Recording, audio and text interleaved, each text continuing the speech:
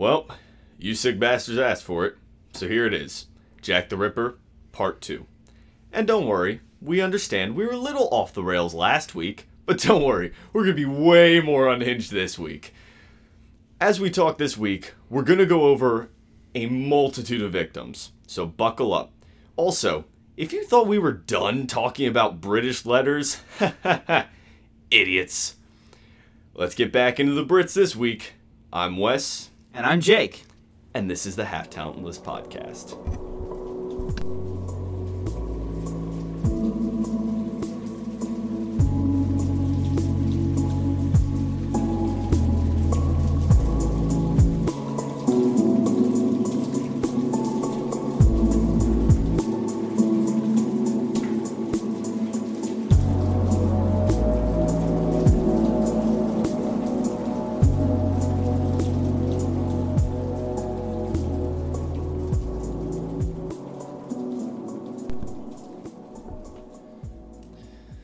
We're back. Yeah. So, just a brief disclaimer. There's so much to go over this episode. I literally could not get the notes written in time. It's Saturday night. We try to get them out 3 o'clock on Sundays. It's Saturday night at 3 a.m. Well, no, it's 3 o'clock on Sunday, just 3 a.m. Yeah. This is our normal recording hour, but instead of a pamphlet of papers that we're used to, that we enjoy, I'm looking at like 16 tabs up on Google Chrome, Yeah, which and is I startling. have them in order. So, Wes, I will warn you, for this one right here, Yep. Alice Mackenzie, Yep. there's a mortuary photo in that. So I'm Oh. going to tell you to look away, and I'm going to scroll past it. You're a very nice person. Thank you. Yeah, you're welcome. Because, let me tell you, I saw one of those, and Oh yeah, I've been watching. I've been listening to the other podcasts that we listen to, and because I follow them on Patreon, I can see the videos they post. Mm-hmm. They just did one on Dean Coral, who is a horrible person. But the picture they posted for this last one, this part 3, was a dead body. I'm like, oh my god, guys, and you don't see much. I'm like, come on, right, guys. still. Only to find out it's Dean Coral's body. So actually, I was like, woohoo! I'm glad I Yeah. saw that, God fucker. God, and if you think I'm being like harsh with That's a that, little callous. go ahead It's and okay. look up who Dean Coral is. Read Don't- about him. don't do that. No. If you think I'm being crass, read about Dean Coral and then tell me you disagree with me. Anyway, that aside, we're not gonna have too much banter. Like we had one or two We have things to so say. much to get through Because there's today. this is gonna be a longer episode than usual probably. So Like 7 victims to get through. yeah, buckle And up. This shit is crazy. I'm going to be actively filtering what I'm reading as I go, because I didn't have to, usually I go through the website, I find what's relevant, I put it in a Word document, but we're at 19 pages, and I'm not even close to done with what we needed to cover this episode. Yep. So we're just going to use the website itself. We're and going I'm gonna try straight into the meat. So if you're not prepared for that, get prepared. It's happening. We're here. We're not going to cover any meat, but I should also warn you, there's going to be some clicking sounds, and there's going to be... We're trying our we're very legitimately best to trying keep it our to a best to keep that to a minimum. In this episode, it's just gonna kind of suck every once in a while. We've listened to it and we're trying to keep it as quiet as possible. Jake, you know what you do? Put your hand over it and cut that way the sound can't get past. Just tell the sound no. Just tell them No. No. There. We fixed your problem. Say thank you. I could hear that clear as day, by the way. Yeah. Even through the headphones.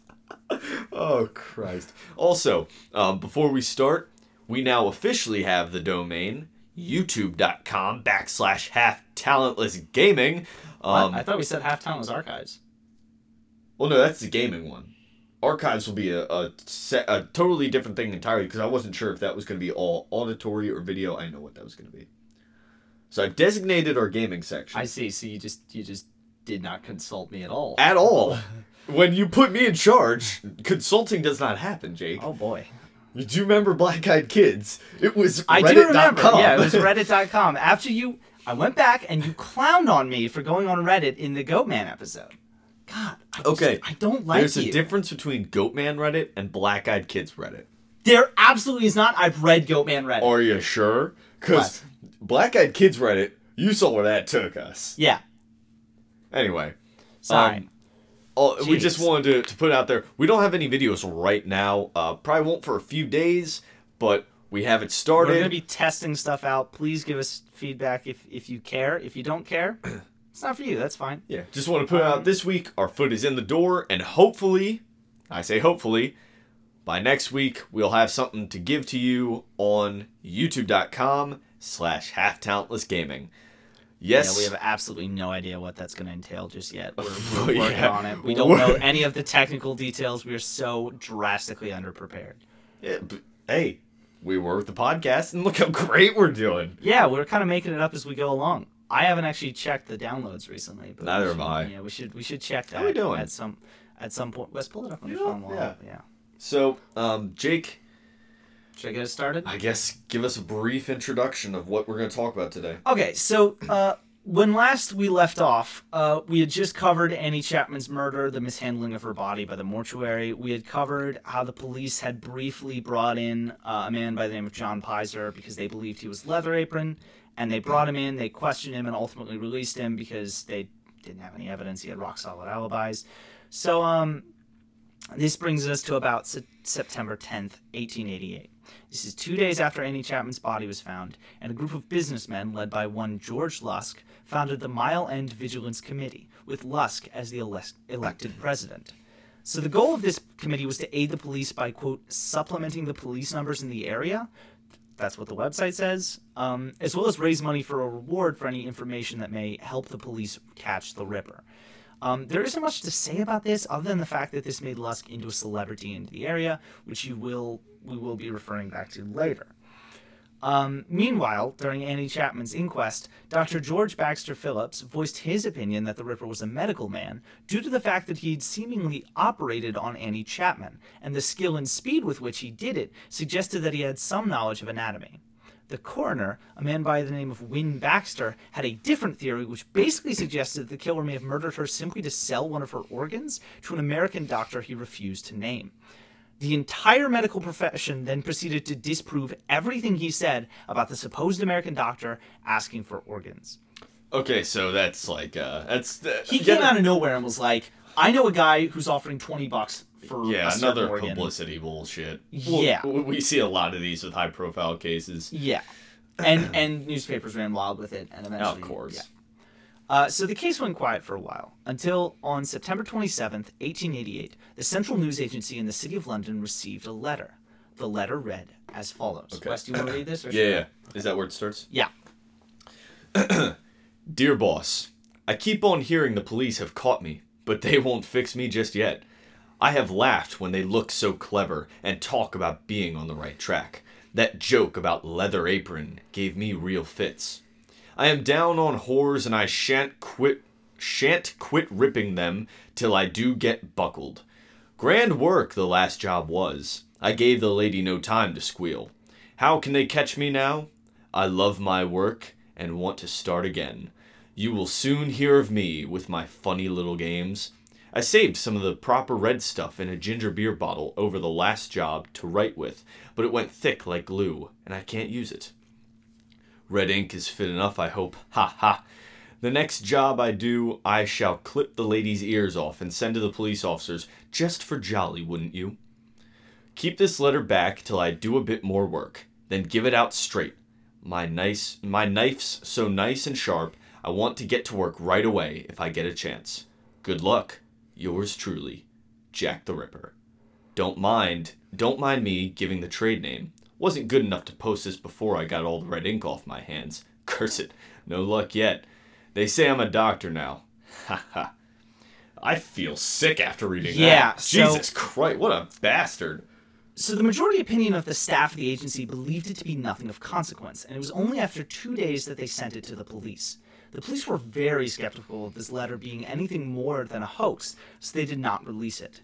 This skepticism was challenged on September 30th when the bodies of 2 victims would be found within an hour of each other. Okay, so before we do that, I know I'm not trying to sidetrack anymore. No. This is just real quick before we actually really get into these victims. So, that letter arrives. Is anything in that letter unknown to the public? No. Like at that time? No. So, pretty much everything in that letter...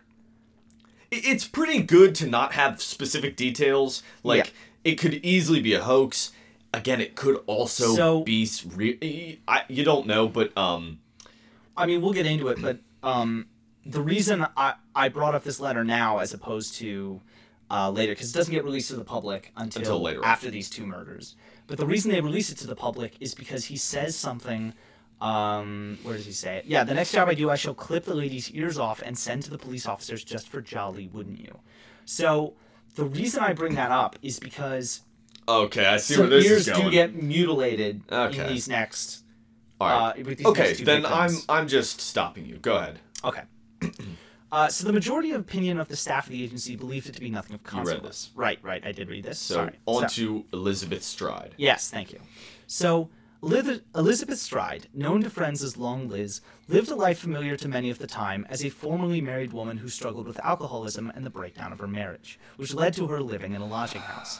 On the day of September 29th, 1888, she spent the afternoon cleaning said lodging house, located at 32 Flower and Dean Street. She was paid 6 pence for the job, and it is said that she went to a bar around 6:30, returning around 7 p.m. to the lodging house. Fellow lodging house resident Charles Preston would later say that she was dressed, quote, ready to go out, and after chatting with a friend by the name of Catherine Lane, she left the lodging house around 7:30. It rained quite heavily that night, and at around 11 p.m., two men by the names of Jay Best and John Gardner saw a couple sheltering in the doorway of a building known as the Bricklayer's Arms on Settle Street. With this woman was a man who was 5'5" and had a black mustache, sandy eyelashes, and he was wearing a black morning suit and a billycock hat. Best would later say, quote, they did not appear willing to go out. He was hugging and kissing her, and as he seemed a respectably dressed man, we were rather astonished at the way he was going on with the woman. So the two men felt the need to, I believe the technical term is fuck with the couple, as you do, and they said to the woman, Watch out. That leather apron getting around you. that's leather apron getting around you. Oh, yes. they said that's... Wow, Jesus. Yeah, they literally said, they basically told her, like, the guy you're with is probably the Ripper. Oh my God. I mean, the Ripper wasn't a public name at this point because the letter hadn't been... it was leather hadn't been apron put out. then. Yeah. Jesus.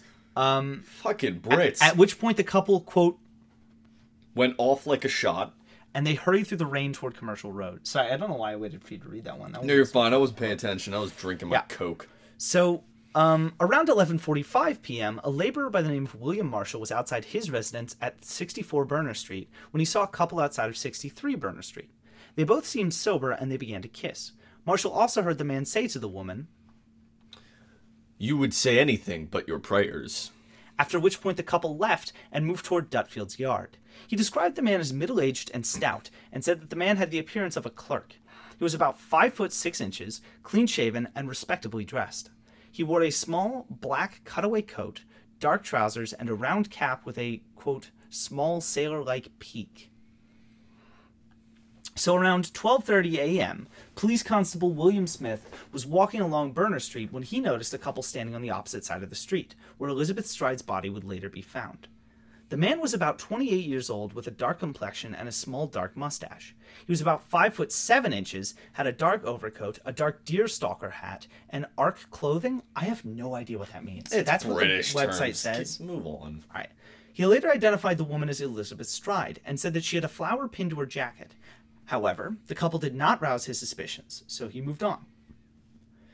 At around 12:35 a.m., a man by the name of Morris Eagle was walking through Dutfield's yard. He would later say that he spotted nothing on the ground near the gate and said that he would have noticed if there was a man and a woman in the yard at the time. It was, however, pitch black in the yard, and he was not able to say for certain whether Elizabeth Stride's body was there at the time. So, none of these people knew her as Elizabeth Stride. They just later identified her as Elizabeth Stride. It was, an unknown couple. And that, it's safe to say that's the same couple. Yeah, it's the same it's three likely people. it's likely that all of these people saw the Ripper. What's interesting is how their descriptions of the Ripper differ ever so slightly. Like, the height seems to be variable, but somewhere around 5'6". Yeah, that's off by, 2 inches? Yeah, it's not too far away. And remember, this is like just someone you're passing on the street. You're not really paying a whole lot of attention. What's really dark is those two guys who made the joke about that being leather apron, they were probably right. Yeah. So, I had never known where that famous, I guess, imagery of the Ripper with the hat and that overcoat, I didn't know where that came from. the idea that he was literally seen with a woman, this changes the game entirely. Yeah, so, because we had talked about with the first victim, Marianne Nichols, that he was almost certainly in that alley, but this is well, Wes, what I'm about to talk about next is arguably is the only time. Well, okay. You know what? I'm about to talk about the only person who may have witnessed the early stages of a murder. Okay. Go ahead. You just left a cliffhanger. The final person to see Elizabeth Stride alive was a Hungarian Jew by the name of Israel Schwartz. Schwartz turned onto Berner Street around 12:45 a.m. and noticed there was a man walking ahead of him. He said the man stopped to talk to a woman in the gateway to Dutfield's yard, and he would later insist that the woman was Elizabeth Stride. Israel does not speak much English, and therefore all of his statements would be made through an interpreter. His statements that he makes during the investigation do differ slightly from the ones he would later make to journalists, but the police took him very seriously as a witness. Schwartz described the man he saw as 5 foot 5 inches, around 30 years old, and having dark hair, a fair complexion, and a small brown mustache. He said he had a full face, broad shoulders, and appeared slightly intoxicated. Schwartz said that he watched the man try to pull her into the street before he instead spun her around and pushed her onto the footway of the gate. She began to scream. He said it was about 3 times and not very loudly. Schwartz believed he was witnessing a domestic attack and as such crossed the road so as not to be involved, because that was apparently what you did at the time. That's the British thing to do. Yeah. Like, Jesus. I mean... Let's not sidetrack. Let's keep going. I don't care if he has a full face and broad shoulders. Keep going. You gotta take that keep guy going. On. All right. He says that as he did so, he saw a second man standing on the opposite side of the road lighting a pipe. As Schwartz passed the second man, the first man said something that Schwartz guessed to be Lipsky, at which point the second man began to follow him. Schwartz panicked and ran, and had apparently lost his pursuer by the time he had reached a nearby railway arch. Schwartz described the second man as around 35, about 5 foot 11 inches, and that he had a fresh complexion, light brown hair, a brown mustache, and he wore a dark overcoat with an old black hard felt hat. Well, hold on. So, this guy Schwartz, go back up. He was walking, he rounds the corner, he sees a gentleman. Now, he described the guy he saw first, the one with the woman, yeah. Basically, as we heard, the Ripper being described. Yeah. But then there's a second guy? Yeah. The same? No, the second guy isn't described exactly the same. He's significantly taller. He seems a little bit older. He's wearing similar clothing. But, in fairness, the clothing that the Ripper might have been wearing was probably not uncommon at the time. It's not uncommon, I know, but, like... The first man said something Schwartz guessed to be Lipsky, which is probably like a name. Probably, yeah. And then that guy followed him seemingly as a pursuer? Schwartz said it seemed as if the man began to follow him. So it's possible It's possible he wasn't. Right. So because Schwartz doesn't speak any English, we have no idea if maybe he heard something like... help me, like maybe the guy said help me and the other guy was like, I don't know what's going on, but I'm just gonna... Well, it's possible he said something completely different. Yeah. And remember, this is through an interpreter as well, so it's possible that the Ripper didn't even speak to the second man, and the second man was just like, just noticed this going on. I was like, yep, same idea as Schwartz. Yeah, maybe I'm they were getting both... the fuck out of here. I find it hard to believe that this second man is somehow involved with the first, unless I see something else to back that up, I guess. The police, again, took Schwartz very seriously. And so the presence of the second man was something they actively pursued as a lead. However, for whatever reason, the police eliminated the second man as a suspect. In fact, in a report dated October 19th, 1888, Chief Inspector Swanson wrote, quote, "The police apparently do not suspect the second man." So this suggests that the police actually traced the second man and eliminated him as a suspect. Yeah. When I was hearing you read and reading Schwartz describe it, it just seems like a guy seems like he probably just misinterpreted the situation. He was out of his element. Yeah. It seems like something a little anxiety-inducing is going on, and since he's already kind of fleeing the scene, now I'm a witness, and this guy's suddenly following me. I think this second man is easily eliminated as a suspect. So let's let's get on to it. So, since the body was found at 1 a.m., which is about 15 minutes after this happened, there's a very good chance that Israel Schwartz is the only person to have ever witnessed the early stages of a Ripper murder, and that the man he saw with Elizabeth Stride was very likely Jack the Ripper himself. We will get back to the topic of the second man later, but first we need to cover the timeline of the night very closely, as there was a lot going on in a very short time. Okay. I don't know why I wrote that. We're not going to get back to the topic of the second man later. Oh, because I was literally just about to ask you. So, if the second man was there, it's possible I was going to say, if he saw anything, he would have seen the exact same thing that Israel saw. The website seems to imply that the police tracked him down and just eliminated him as a suspect. There's no reason, we don't know why, or at least the website doesn't seem to know why, but I mean, it doesn't line up with any of the other eyewitness accounts of potential Ripper suspects that we have. Like, people, it seemed like very unlikely that he wasn't working alone. It seems clear he wasn't even involved. Yeah. So, here we go. So at about 1 a.m., a man named Louis Dimschutz, we're going to call him Dimschutz. Yeah, returned to Dutfield's yard with his pony, which upon entering the yard stopped suddenly and refused to go any further. As he looked around the yard, he noticed an object on the ground, which he tried to move with his whip. It did not move, so he got down next to it and struck a match. The match went out pretty quickly, but he was able to see that it was the prone body of a woman. Don't ask me why, but he believed it was his wife, and proceeded inside, where he almost immediately found his wife safe. He then told the other people inside, quote, "There's a woman lying in the yard, but I cannot say whether she is drunk or dead." He took a candle and returned to the yard with several other people. He immediately noticed blood by the body, and everyone present noticed that her throat had been cut. So everyone present immediately ran off in various directions to find a police constable. Dimschutz and a companion ran along shouting "murder" and "police" until they met a police constable by the name of Edward Spooner. Spooner followed them back to Dutfield's yard and found the body was surrounded by about 15 people already. So I should mention, I kind of didn't put this in the note because I didn't see the relevance, but there was like a club of some sort. It was actually like a Jewish socialist club in Dutfield's yard, and that's where like Morris Eagle was heading, and that's where Dimschutz was heading. So that they were both in the same place. Like Morris Eagle and Dimschutz went to the same place. Okay. Who's Morris Eagle again? He was the one who saw. He was one of the witnesses. He was the witness at like 12. Oh, okay. So, okay, all right. Never mind. You can go back. Yeah, 12:35. He was walking through Dutfield's yard. He was the one who said there was nothing there. Yeah. Which I don't necessarily believe. I think he was wrong, or he might just be trying to cover his ass. Scared, I don't think he's trying to. I don't know if I necessarily believe he was trying to cover his ass, but for whatever reason he lied. He didn't notice they were in the yard or whatever. So, yes. Spooner followed them back to Dutfield's yard and found the body was surrounded by about 15 people already. He immediately lifted her chin and found it to be a little warm. He inspected the wound on her throat and noticed that there was a trail of blood leading from her throat to the door of the club that Dimschutz and crew came from. Two other members of the club went and got a police constable by the name of Henry Lamb, telling him, "Come on, there has been another murder."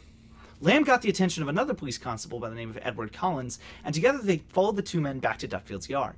By the time they got there, the crowd was now up to 20 to 30 people. The constables warned the crowd to stay back from the body, and Lamb then sent Collins to get Dr. Frederick William Blackwell, and then sent Morris Eagle to a nearby station for assistance. So this is the end of my notes. So we're gonna have to go through for this. But Morris Eagle and another club member, headed out of Burner Street, and they went along Commercial Road. This is where they meet Lamb. I'm sorry. Yeah. So we're right down here, right? Yeah. So, Dr. Blackwell arrived in the yard at 1:16 a.m. and pronounced the woman dead. He gave as his opinion that she had been dead for between 20 to 30 minutes. He did note that the woman was wearing a check silk scarf, the bow of which was turned to the left and pulled tightly. So at the inquest into her death, he stated that he had formed the opinion that the killer had first taken hold of the black silk scarf and pulled his victim backwards onto the ground. He, however, couldn't be certain whether the woman's throat was cut while she was standing or after she had been pulled backwards. It is said that she would have bled out relatively quickly after her throat had been cut. That is something he said. I'd rather not get into it because it's kind of dark. Yeah. Yeah. So right after Dr. Blackwell arrived, Police Constable Lamb immediately gave orders to close the gates into Duffield's yard and told everyone to remain where they were. He searched the club's premises, he examined people's hands, clothing, and everything for blood stains. Having found nothing suspicious, he went round to the cottages at the rear of 42 Burner Street and woke the residents who had apparently remained asleep throughout the excitement of the previous 30 or so minutes. The residents appeared very frightened, and when they asked Lamb what had happened, he told them, quote, nothing much, as he didn't want to alarm them further. He then returned to the body to find that Inspector West, Inspector Pinhorn, and Dr. Phillips had arrived at the scene. Meanwhile, Inspector Edmund Reed was alerted by telegram at 1:25 a.m. and headed directly to Burner Street from Commercial Street Police Station. When he arrived, Phillips and Blackwell were examining the woman's throat. All of the people in the yard were then interrogated and their names and addresses were taken. Once everyone had given an account of where they had been and what they had done, their hands and pockets were inspected and searched, they were allowed to leave. A more thorough search was then made into the cottages and the names of the residents ascertained. There was a brief moment where they thought they might catch the killer in hiding because there was a door to a loft that was found to be locked from the inside. They forced it open. It was empty. So Reed then inspected the wall near where the body was lying and found no traces of blood on it. And at 4:30 a.m., the body was moved to St. George's Mortuary in Cable Street. And at 5 a.m., Police Constable Albert Collins washed the blood away from the yards. So it seems that everybody in the club was obviously searched and all that, but the blood stain went to the club, correct? It did seem to go that way, yeah. So I didn't see if it clarified if it went like into the club or just direction. I didn't see that either. It's a clear, so it's a possibility it was either in that direction or possible maybe he went through the club, which would have been a ballsy move. But then again, it's Jack the Ripper. Who the fuck knows? The guy just.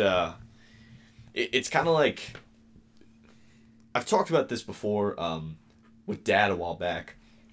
This idea that some people, it's almost like they just don't have that fear factor in their brain. Yeah, like they don't care.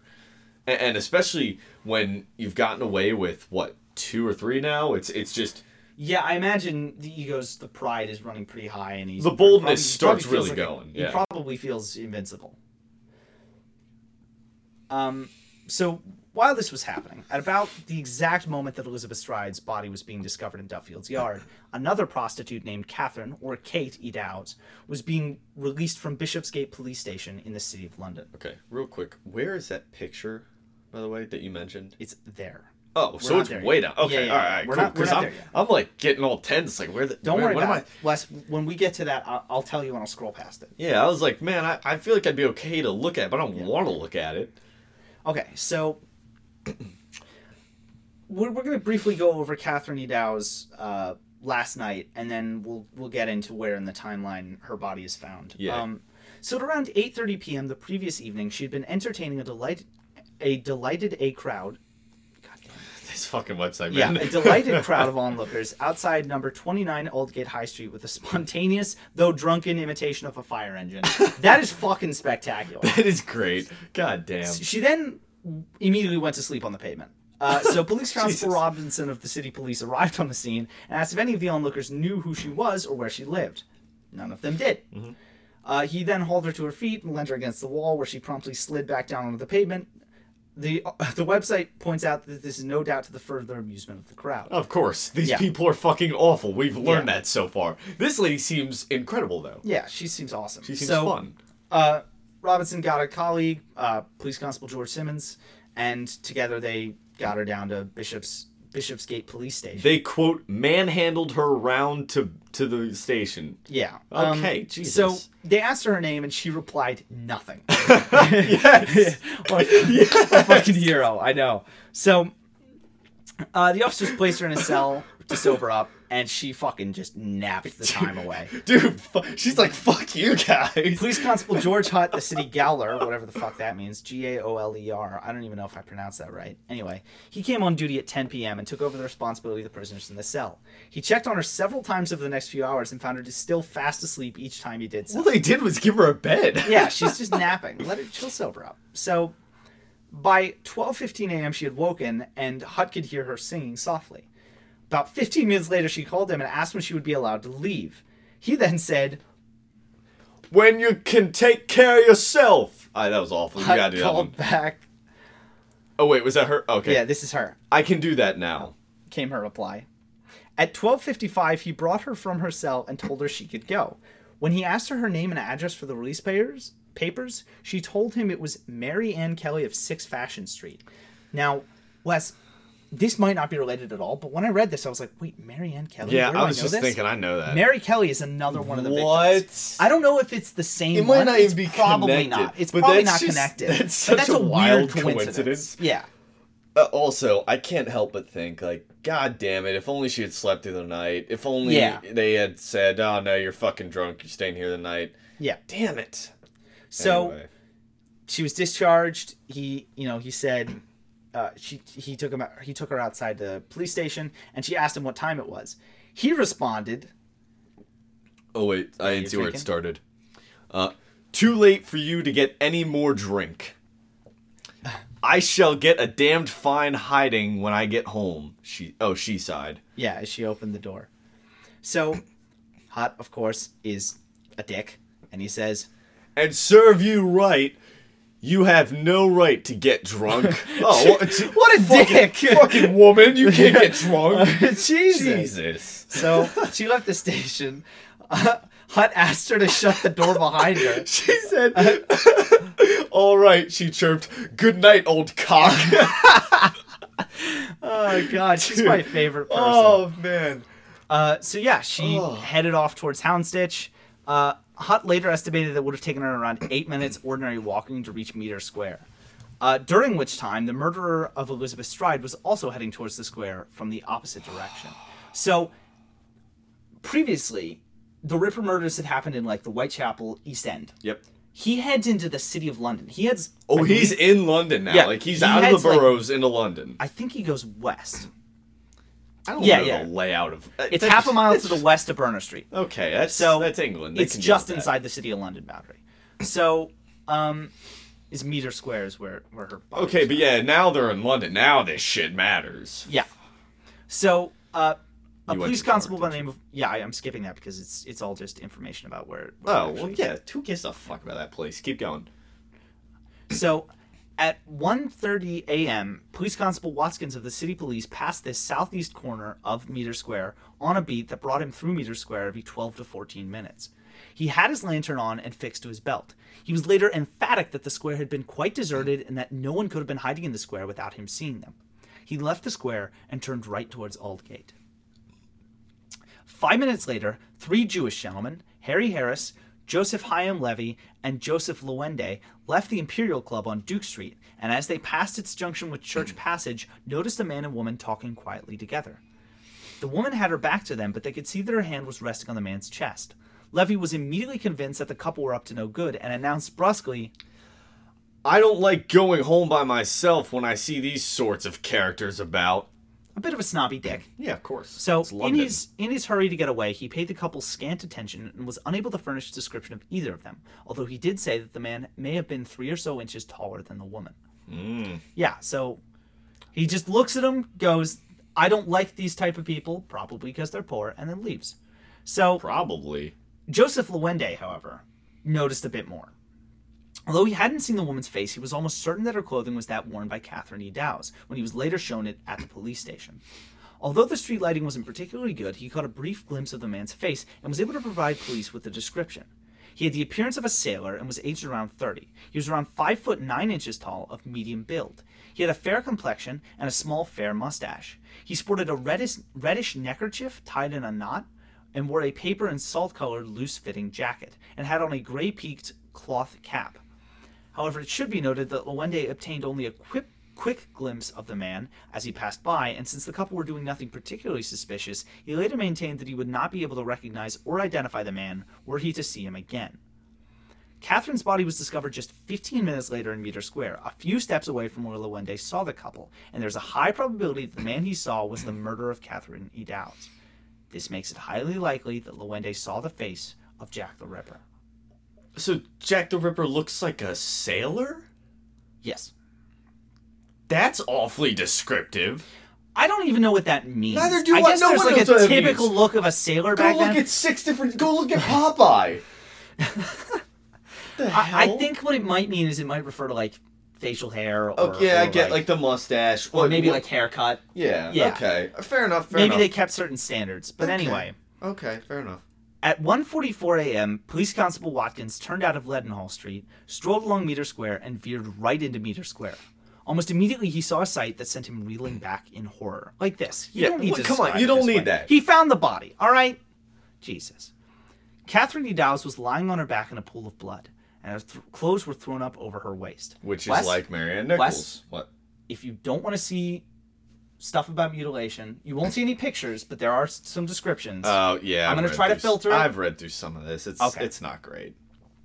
So Watkins immediately went racing across the square and burst into Keely & Tong's warehouse, where he knew a retired policeman, George Morris, was working as a night watchman. For God's sake, mate, Cried Watkins. come to my assistance. Here is another woman cut to pieces. Pausing to get his lamp, the night watchman followed Watkins to the square's southwest corner, took one look at the body, and raced along Meter Street towards Aldgate, blowing furiously on his whistle as he ran.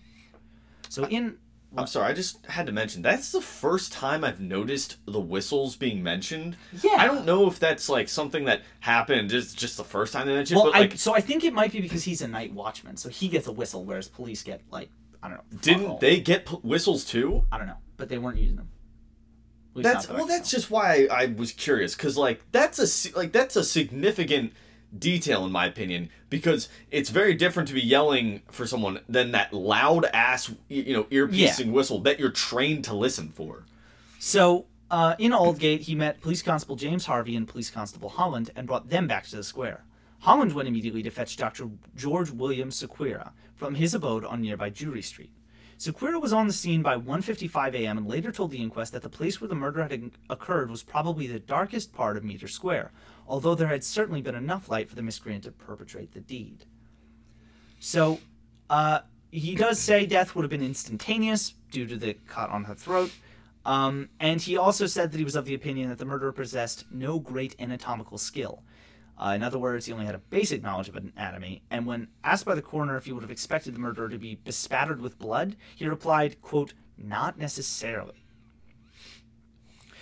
So he didn't really do much more than pronounce life extinct and literally decided not to touch the body. He preferred instead to await the arrival of the city police divisional surgeon, Dr. Frederick Gordon Brown. Fuck, this should not have been so hard for me. So, meanwhile, police officers were converging on Meter Square from all over the city. Inspector Edward Collard arrived from Bishopsgate Police Station and ordered an immediate search of the neighborhood, instructing that door-to-door inquiries were to be made of the area around Meter Square. Next on the scene was Superintendent James McWilliam, head of the City Police Detective Department, who arrived with a number of detectives, all of whom he sent to make a thorough search of the Spitalfields streets and lodging houses. As the officers began to fan out through the streets, several men were stopped and questioned, but to no avail. The killer, it appeared, had simply melted away into the night. Yep. So, it does mention here that it's probable that he made his escape via the St. James Place, where there was a Metropolitan fire escape station. But the firemen on duty didn't see or hear anything, and neither had Police Constable Richard Pierce, who lived at number 3 Meter Square, where his bedroom window looked across at the murder site. George Morris, the night watchman, whose whistle had first alerted the police at large to the atrocity, expressed himself totally baffled as to how such a brutal crime should have been committed close by without him hearing a sound. Yeah, just to cut in real quick, I mean, I'm trying not to be gruesome here, but if you think about how the women were killed, it seems fairly obvious why it would have been such a quiet crime. Yeah. But him escaping, I feel like a lot of it is literally him. It's that idea of him melting into the shadows. Like, he literally uses the shadows. Because if you think about Marianne Nichols, he could have been around the corner in the dark. Yeah. And he's in all black. You wouldn't have seen him. Yeah. So it's just something that I kept seeing when I was reading through some of this. That, like, it's almost like he literally could have walked down the street just in the dark, in the shadows. We will go a little bit into how he might have escaped, because the police are still fanning out. Yeah. After the death of I'm sorry, what I'm drawing a blank on the name. Before Catherine E. Dowse. Just go up a little bit. Yeah, I'm going up. Go. Going up. I know her name. Elizabeth Stride. Jesus, I'm so dumb. So Elizabeth Stride, at this time, has already been murdered. The police are actively looking. The police are moving west. So, like, we're going to talk about it, but, like, Inspector Edmund Reed was, hold on. Oh, shit, I clicked on the wrong one. Sorry. So, what really is weird is that while Catherine E. Downs was with whoever murdered her in Meter Square, 3 city detectives, Daniel Howes, Robert Outram, and Edward Marriott, were already orchestrating plainclothes patrols of the city's eastern fringe. So they were working their way west from the east. The murderer had apparently managed to slip past them undetected, and then had headed back into the streets of the East End. So basically, he started out east, committed a murder. Yep. Cops in the east are searching for him. He slips past them, commits a murder to the west, then returns east, slipping past them again. Which I don't want. The reason I mentioned the shadows and shit was solely because I didn't want to glorify the idea of, he's this master escape artist. It's not hard. He could have taken a back alley in the middle of the night. Please do not fucking personify this guy as if he's some great. It's kind of hard because when you read this, it almost sounds like that. The guy who wrote this seems to have a hard-on for making the Ripper seem like the most skilled murderer in history. He wasn't. Even the goddamn the guy who wouldn't even touch the body was like, yeah, this dude has no fucking clue what he's doing. Yeah. Anyway, so, Howes was over by St. Botolph's Church when he learned of the murder at just over 2 a.m. He hurried to Meter Square, and he gave instructions to the constables present to search the neighborhood. Howes then set off to make his own search, heading first for Middlesex Street, from which he turned into Wentworth Street, where he stopped to question 2 men. Both, though, were able to give him a satisfactory account of their movements, and he allowed them to continue on their way. He then passed through Golston Street at around 2:20 a.m., where he noticed nothing untoward, and then headed back to Meter Square. Here he found that the body had been removed to the Golden Lane mortuary. All right, so real quick, can you show me when the first... When did Stride, when was she murdered? So, Stride was murdered anytime between 12:45 and 1 a.m. In that, 15-minute period. So in that time, all that shit's going on. 1:45 is when the body's discovered. So we had 45 minutes to get all the way over to the West End, commit the murder. It does say that it at some point on the website, which I definitely skipped, it does say at some point that it's about a 10 to 15 minute walk. Yeah, so no, I'm saying he had a good chunk of time to get over there, commit the second murder, and then move back. And it's almost like the police are scrambling. They're still kind of scrambling from the first time when it seems he's slipping back after the second one. So I didn't mention this, but the first murder, there was none of the usual mutilation. Are you really far off to the right? I couldn't tell with the way your angled. No, I'm good. Do you have your left earbud in? I'm good. I just want to make sure it didn't sound like it was all the way up in the right ear. Yeah. So, very basically, Elizabeth Stride's body did not have any of the usual mutilation of a Ripper victim. Mm-hmm. It was really just kind of her throat was cut, and I believe her ear was slightly mutilated. But what most people believe is that the killer was interrupted by Dime Schutz. Oh. Coming in with his pony. Hence why we would have a second murder 45 minutes later. Right, yeah. So okay. It's believed that, but Catherine E. Downs was significantly mutilated. Well, of course, this time he wasn't interrupted like that. Yeah. So that's... Next we move on. Yeah, okay. Sorry, I'm just making sure. So here we get on to the only clue the Ripper ever left behind. I'm sorry, real quick. Is that when you say the only clue, is this something he left on his own or by accident? Is it a piece of evidence or a clue? It's a piece of evidence. Okay, all right. Yeah. So,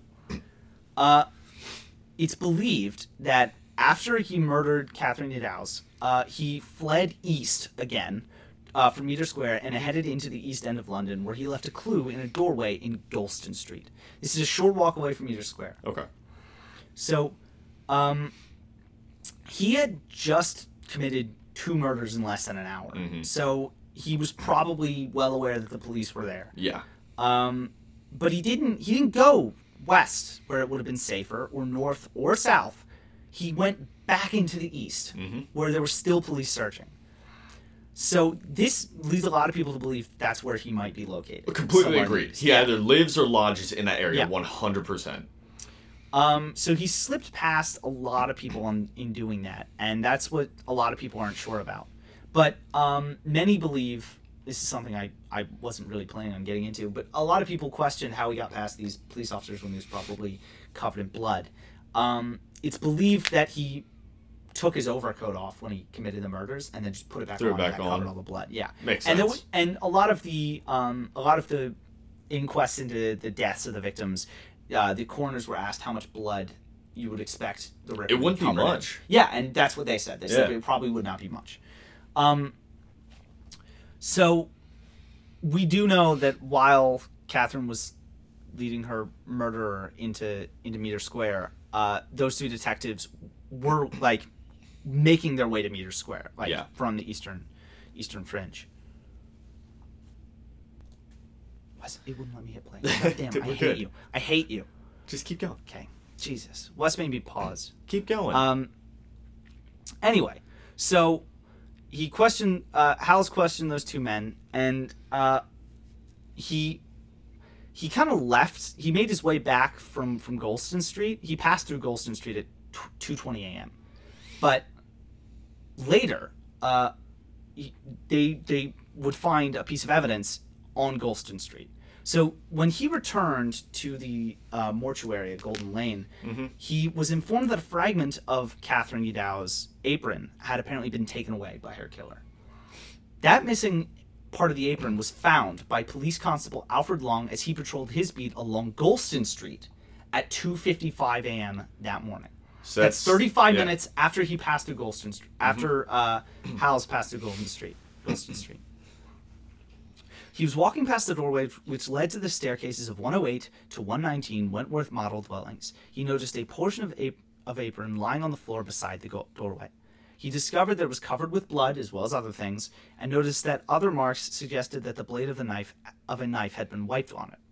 So, again, Police Constable Long had also walked past the same doorway at 2:20 a.m. at more or less the same time that Daniel Howells had passed through Golston Street, and like Howells, he had seen nothing out of the ordinary. In fact, he was emphatic that he would most certainly have noticed if the piece of apron had been there, and he was, therefore, sure that it hadn't been. It seems absolutely plausible. It's in a doorway. Yeah, You don't I miss feel like that. you'd notice that. So the apron is the only real clue that Jack the Ripper left behind. And it really doesn't... I mean, the article goes on about how much it tells us about his intentions and appearance. It doesn't really tell us much about that, I don't think. It just tells us where he was at like in between those times, what direction he went in. It's a very big piece of the clue as to his literal path. His location. You now know that, but after 2:20, he had to have gone through there, presumably going east. Yeah. So I mean, I'm just gonna skip most of this. Yeah, it's just whether he would have been covered in blood, but we've really covered that. So, the journey from Meter Square to Golston Street takes a little under 10 minutes at a brisk pace. Howells had walked it in 20 or so minutes, as he was on the lookout for suspicious-looking characters, and had even stopped to question the two men he had encountered en route. There are, however, several possible routes that he could have taken, and they all could be done at a rapid pace in around 10 minutes or less. If Long and Howells were correct in their assertion that the portion of apron hadn't been there at 2:20 a.m., then the murderer had loitered in the area for anywhere between 35 minutes and an hour, during which time the police were fanning out into the area to search for him and were stopping and questioning any men they met. So, where was he for this 35 minutes to an hour? I mean, it for dramatic effect, for those of you listeners, they kind of add, like, was he here? Was he there? Why? Yeah. Anyway, the point is, if he's loitering, he's hiding. Yeah.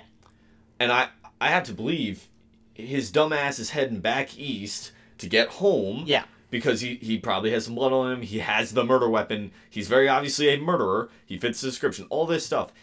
He's going back east after he's already killed somebody there. So now, I was wrong when I first thought, okay, yeah, he just kind of, slips past him. He had to hide because he almost got himself caught.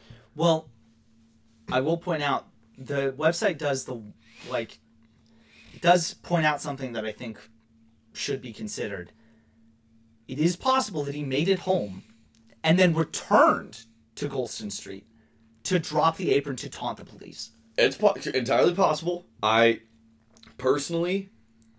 just think it's more plausible that he had to hide, because when you look at the timeline, he would have been going straight at those detectives. Because in fairness, those officers fanned out quick as shit. This is a better response than the other two. So I just have to think he found himself facing down, a couple patrol officers and had to hide somewhere. It could have been behind a damn tree. He had to have gone somewhere until he made, that quick escape. Yeah.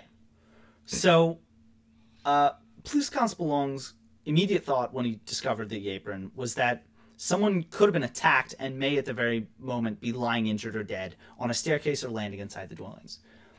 So he stood up, basically planning on searching the block, but as he did so, he noticed a scrawled chalk message on the wall directly above the apron. It read... What the hell is that word? Jews. Jews? Yeah. Okay. It's a misspelling of Jews. Yeah. Yeah.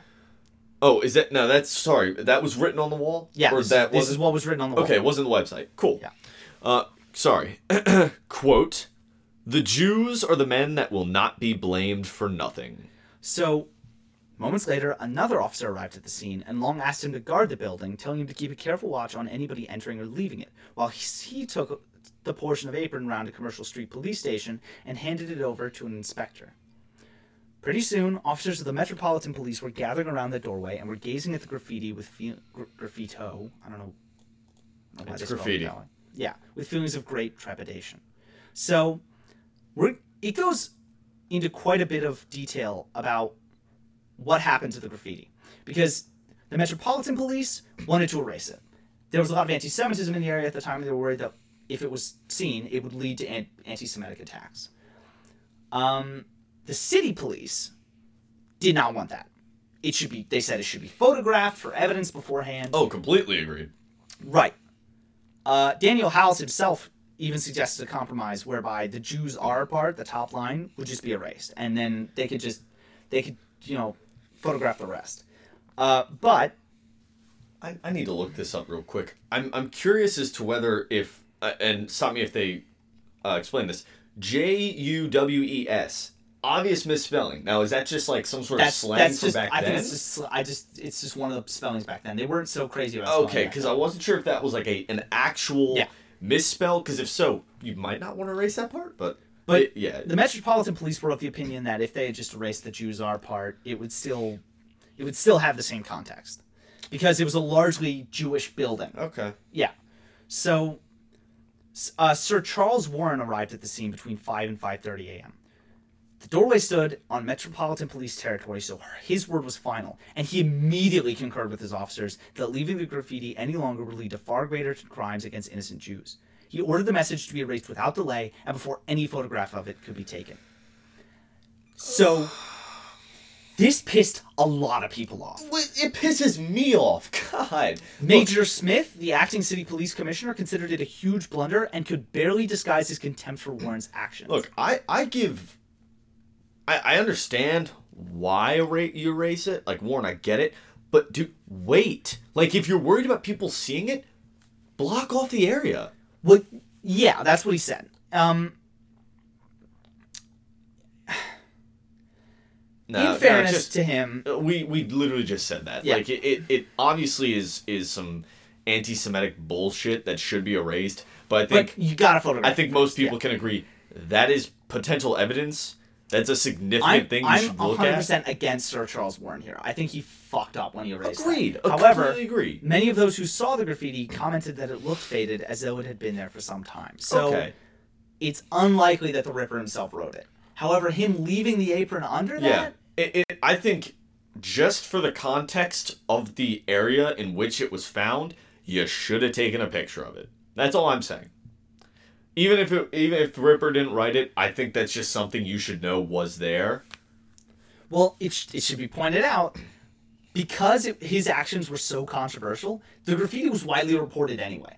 Like, reporters got a hold of it, and no wide-scale anti-Semitism, broke out that time. Well, yeah, but that's so also... It looked like he was wrong. You've literally done what you were trying not to do, and you don't have a picture of it. Yeah. So Okay. they fucked up real bad there. Okay. I'm actually quite upset that they did that. Yeah, that is ridiculous. So, it's at this point that the police made the Dear Boss Jack the Ripper letter that the one we read. They made it public on October 1st. Okay. However, sorry, I scrolled down too far. No, you're fine, but I figured we'd see some of that. Yeah, so they released it on August 1st because of the murders of Elizabeth Stride and Catherine E. Dowd, because they had to take a closer look at it.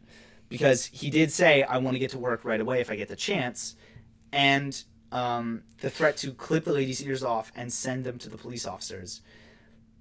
Catherine E. Dowd's earlobes were mutilated. So the police thought it was too close for them to ignore it. I agree. I think that's just something that you, like, if it wasn't public, and that's pretty significant in my opinion. Can we actually post those pictures on our Twitter? These pictures? Yeah, absolutely. That's the letter, yeah. I'll download those later. Yeah, we're gonna post those on our Twitter. Yeah, and the ones we'll post, that's the first letter, the quote, Dear Boss letter. Yeah, there's another letter, another major letter that we'll get to about, that. Yeah. So yeah. Yeah, it seemed to be a hoax at first. It seemed to be a hoax, but they did what... I'm going to be honest, I completely disagree with this move. They released it on the 1st of October. I think this was a major fuck up. I agree with you. Because even the website says if they hadn't released this letter, it's likely we wouldn't be talking about this right now. Because it wouldn't have the grim immortality that it does now, is what they say. Yeah, agreed. I think it's something you look at, but god damn, it's just one of those things that I feel like the media should not get a hold of right then. Yeah.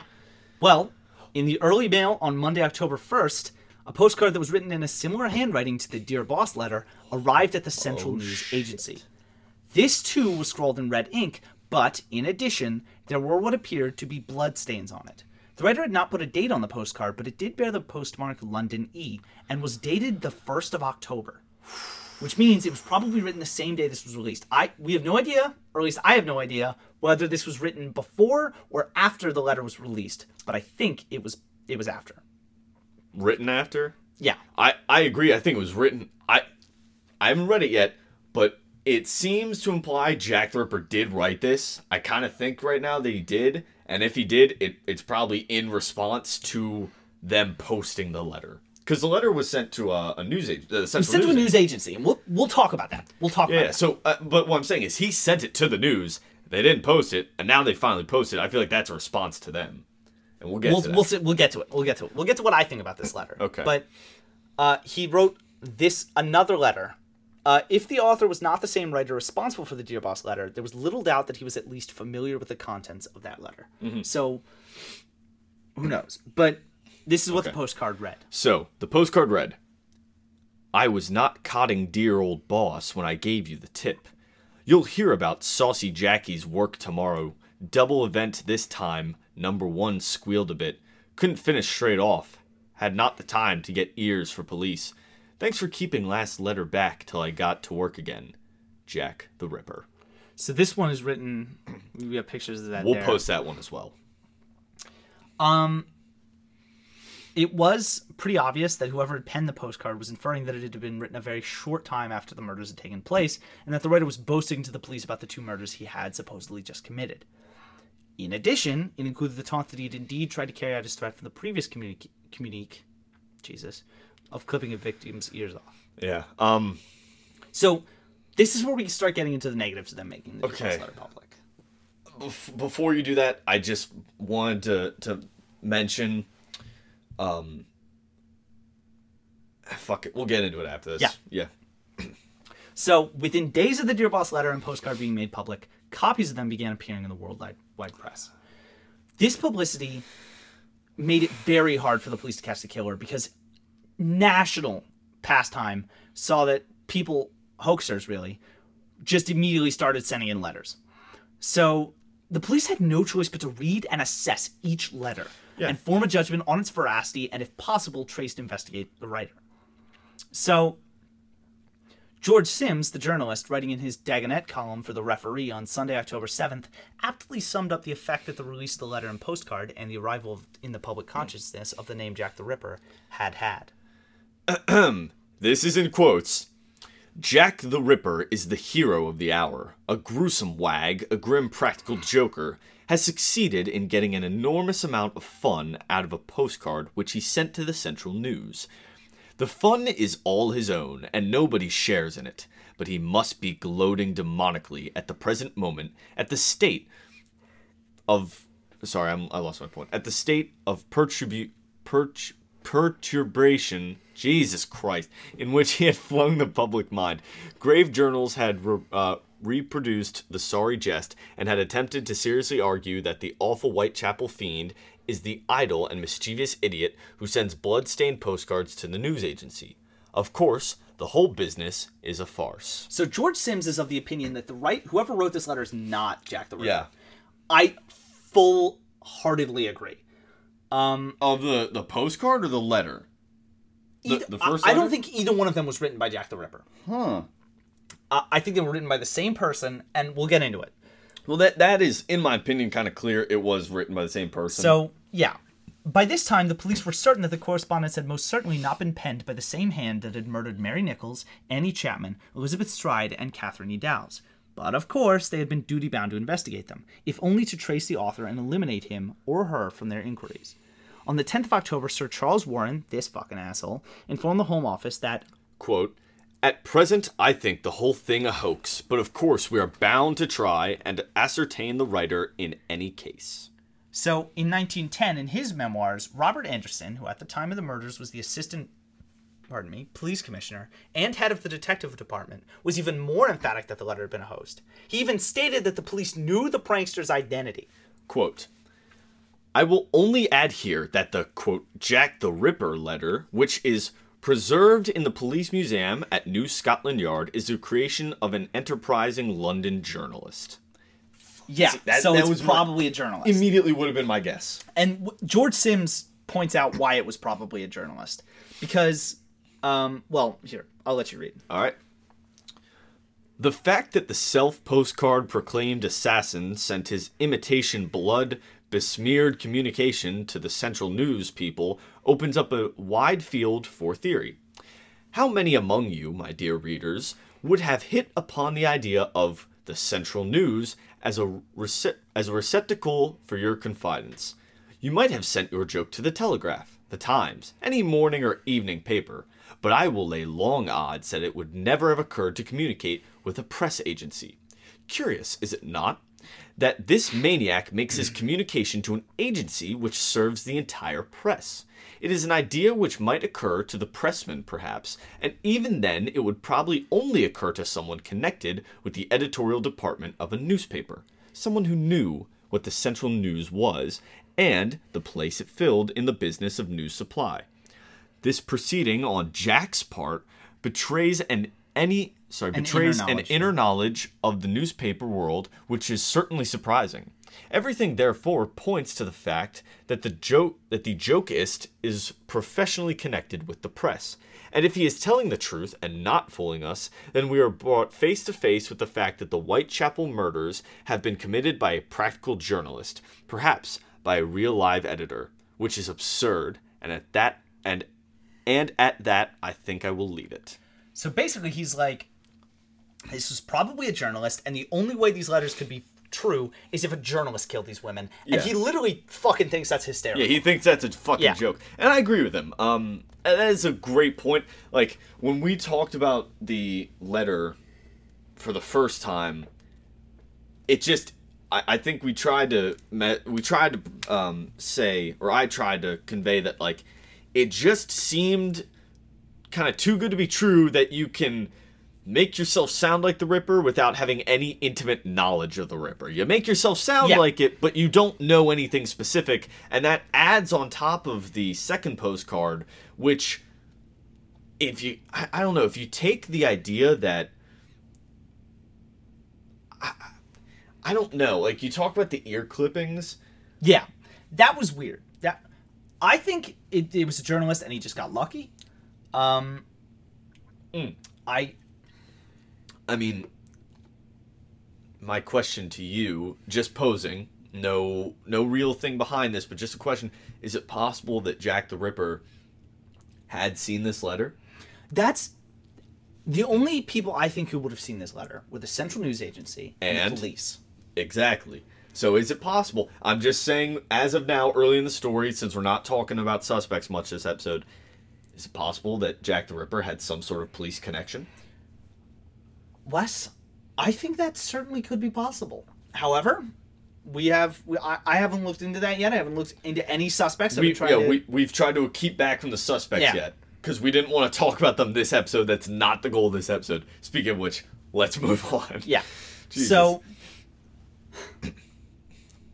a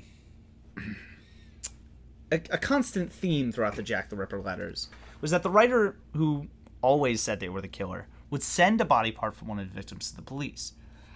The initial Dear Boss letter, for example, contained the threat, the next job I shall clip the lady's ears off and send to the police officers just for jolly, wouldn't you? These letters that arrived in the wake of the original Jack the Ripper missive contained only, among other artworks, crude drawings of female forms with jagged cuts, helpfully illustrating where on the bodies the author would make his incisions or mutilations. Pretty much, you could tell the hoax letters from the ones that the police seriously considered. Okay. Because the ones that police seriously considered always included some sort of threat or something else related to a body part, whereas the hoax ones were just, I cut here. Yeah. So I made big cut this way. Yeah. Okay, bud. So there was one letter, mid-October 1888, that arrived that actually made good on the threat. And with the additional suggestion that the killer had indulged in cannibalism. This letter takes the Jack the Ripper mystery to another level. A whole new level. This is where, like, it was already something severe. This goes beyond that. Yeah. So, Wes, do you remember Mr. George Lusk, the head of the Mile End Vigilance Committee that I told you about? Oh, God. Oh, wait. Yes, I do. I do. Yeah, at the very beginning of this episode. Yep. So, he received a letter because he was so famous. That's why I pointed out that he was famous. Okay, him particular got the letter. It was addressed to him. So, on account of his vigilance patrol activities, he had he had been in the news a lot. He was very famous. Well, unfortunately, this attracted the wrong type of attention. At 4:15 p.m. on Thursday, the 4th of October, 1888, a man who the newspaper reports described as having a florid appearance turned up on Mr. Lusk's doorstep. The stranger was about 5'9" in height and was aged between 30 and 40. He sported a bushy brown beard and had whiskers and a mustache.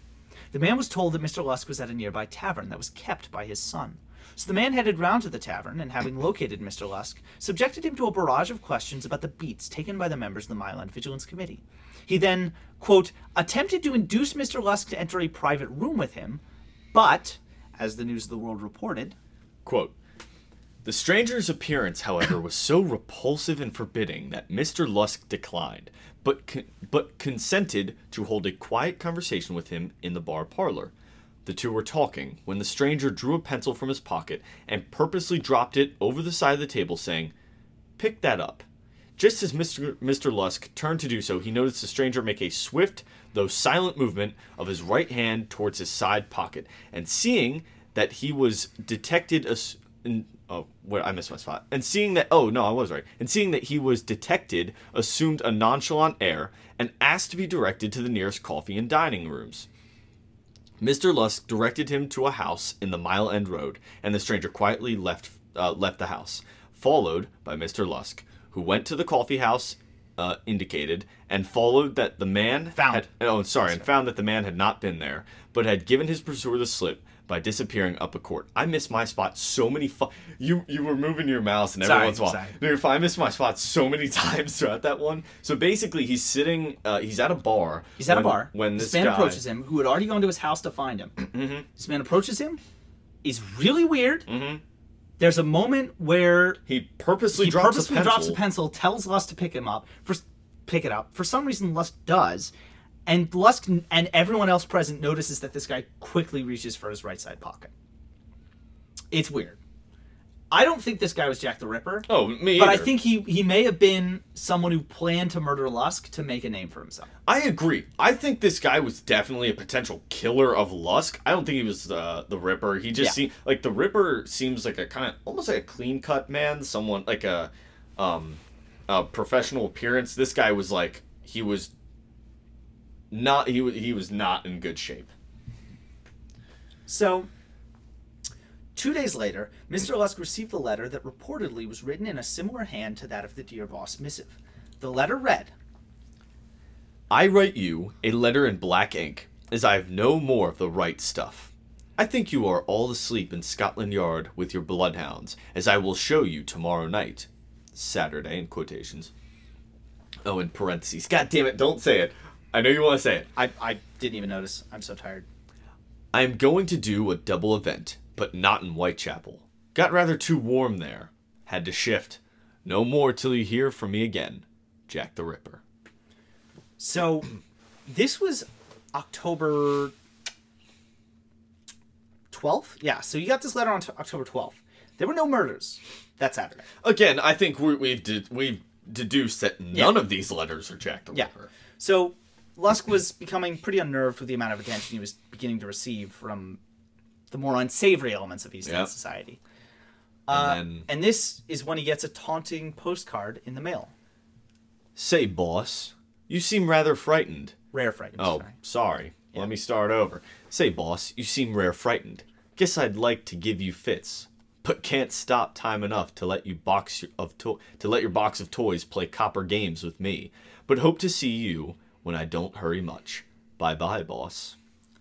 So on the 15th of October, a Miss March was working behind the counter in her father's leather shop at 218 Jubilee Street, close to the London Hospital, when a man dressed like a cleric entered. He was particularly interested in the Vigilance Committee's reward poster that was displayed in the shop window, and he questioned her about the address of Mr. George Lusk. Miss March told him to ask at the nearby Crown Pub, but the man told her that he didn't want to go to a pub. She, therefore, got out a copy of a recent newspaper and found a report that mentioned Lusk Street, but which omitted his house number. This she read out whilst the man took it down in a notebook. According to Miss Marsh, the man was of slim build, was about 45 years of age, and around 6 foot tall. He had a sallow complexion with dark beard and a mustache. He spoke with what she took to be an Irish brogue. Shortly afterwards, on Tuesday, October 16th, 1888, a small package, wrapped in brown paper and bearing an indistinct London postmark, was delivered to Lusk in the Evening Post. It was addressed to him by name and bore the name of the street, but did not give his house number. The parcel contained a foul-smelling piece of kidney together with a letter, the handwriting of which was the same as that of the postcard Lusk had received a few days before. The letter read, From hell, Mr. Lusk. Sore. I send you half the kidney. It's Jesus. It's sore as in sorry? Yeah, I know, but his spelling. Spelling's Sore. butchered. I send you half the kidney I took from one woman Preserved. oh my god. From one woman preserved it for you to T'other piece. Holy shit, this guy I'm gonna die. I know. Sorry, let me start over. I'm gonna read Please don't start over. I'm gonna read like I'm a child. I send you half the kidney I took from one woman preserved it for you. T'other piece I fried and ate. It was very nice. I may send you the bloody knife that took it out if you only wait a while longer. Signed, Catch Me When You Can, Mr. Lusk. Oh my god. Yeah. So, and look at not this a single word is spelled Jesus. right. Yeah, look at this fucking handwriting. We have a picture here. Oh my god. But Lusk pretty much immediately figured out this was another sick prank. And it's an awful one. He thought that the kidney was that of like a sheep or some other animal. However, he sought the opinions of the other Vigilance Committee members, including the committee's treasurer, Joseph Aarons. As it transpired, none of them shared his opinion that the grisly package was a prank. So, the general consensus was that they should seek a medical opinion, and so the kidney was taken to Dr. Frederick Wiles' Mile End Road Surgery. Although Wiles was not there, his assistant, Dr. Reed, examined the kidney and gave it as his opinion that it was human. The kidney was then taken to Dr. Openshaw, because Reed thought it was advisable to seek a second opinion, and so it was taken to a London hospital where Dr. Thomas Openshaw, the pathological curator, examined it. Openshaw's findings would become the subject of much press debate, not to mention misreporting in the days that follow, and Openshaw would become so alarmed by inaccuracies that would appear in various newspapers that he would go on record to correct them. Ultimately, the subsequent press coverage would encourage another Jack the Ripper letter writer to target Openshaw with his very own prank letter. I don't want to get into any of this. I want to skip this if we can. Basically, Openshaw gave an official report that he believed that this kidney could have been procured by any medical student, any doctor, anybody even remotely connected to the medical field. Yeah. Anyone who worked at a hospital or university in the medical, any of those. This kidney did not necessarily have to come from someone. No, there was very little evidence that it actually came from her, and the record keeping was so bad we honestly have no idea to this day. The press, however, actively reported that Openshaw was saying that he believed it came from her. Openshaw was like, no, that is not true. Yeah. So yeah, that's all I really want to talk about. We need to get on to the last victim in the Canonical Five. Okay. Yeah. So, this victim was one named Mary Kelly. She was much younger than the other victims of Jack the Ripper. She was about 25 years old. She was described as having a fair complexion, light hair, and possessing rather attractive features. Some people claim that they knew her quite well, but we don't actually know much about her at all. It's said that she was relatively popular, and all that we really need to pay attention to is the fact that up until 2 weeks before her murder, she had been living in a room in Miller's Court off Dorset Street in Spitalfields with an unemployed Billingsgate fish porter named Joseph Barnett. His lack of earnings meant that the rent on the room was in arrears, and Mary had resorted to prostitution. This led to arguments between them, and during one particularly heated exchange, apparently when Mary was tipsy, a pane of glass in the window by the door had been broken. The window was stuffed with newspaper and rags and was covered by an old coat. Then, in late October, Mary invited a homeless prostitute named Julia to stay with them. This proved too much for Joe Barnett, who decided enough was enough and moved out. Maria Harvey, who gave her occupation as laundress, told police that she had stayed with Kelly in her room on the Monday and Tuesday nights prior to her murder. She had then taken a room in New Court, Dorset Street, but had spent the Thursday afternoon with Mary Kelly in her room at Miller's Court. At around 7 p.m., Joe Barnett had arrived, and Maria Harvey left, leaving behind her black crepe bonnet, an overcoat, 2 dirty cotton shirts, a boy's shirt, and a girl's white petticoat. Joe Barnett had remained on friendly terms with Mary Keller, and had last seen her alive when he called on her between 7 p.m. and 8 p.m. on Thursday the 8th of November. He later said that there was another woman with him in the room, but that she left first. It is unlikely that he was referring to Maria Harvey since he knew her and would surely have mentioned her by name. He also said that the woman lived in Miller's Court, which Maria Harvey did not. A lot of people think he was talking about a lady by the name of Lizzie Albrook. Who we'll get back to. We will get back to, yes. So, we're in November now. We've had a bit of a time jump here. It's been about a month since, a little over a month since the last murder. You see that a lot. Between, each murder, there's enough time for the public to settle down, and every time the public and the news are like, okay, he's done. Yeah. And he's never done. So in his inquest testimony, Barnett stated that he last saw Mary Kelly alive between 7:30 and 7:45 the night of Thursday before she was found. I was with her about 1 hour, is what he said. So this could be interpreted either as he arrived between 7:30 and 7:45, or that he left between 7:30 and 7:45. Given that he said it was the last time he saw her alive and that he was with her for about an hour, he probably meant that he left around 7:30 and 7:45. All right. So, a possible scenario is that he arrived around 7 p.m., at which point Maria Harvey left. Whilst he was with Mary Kelly, they were visited by Lizzie Albrook. The website goes on to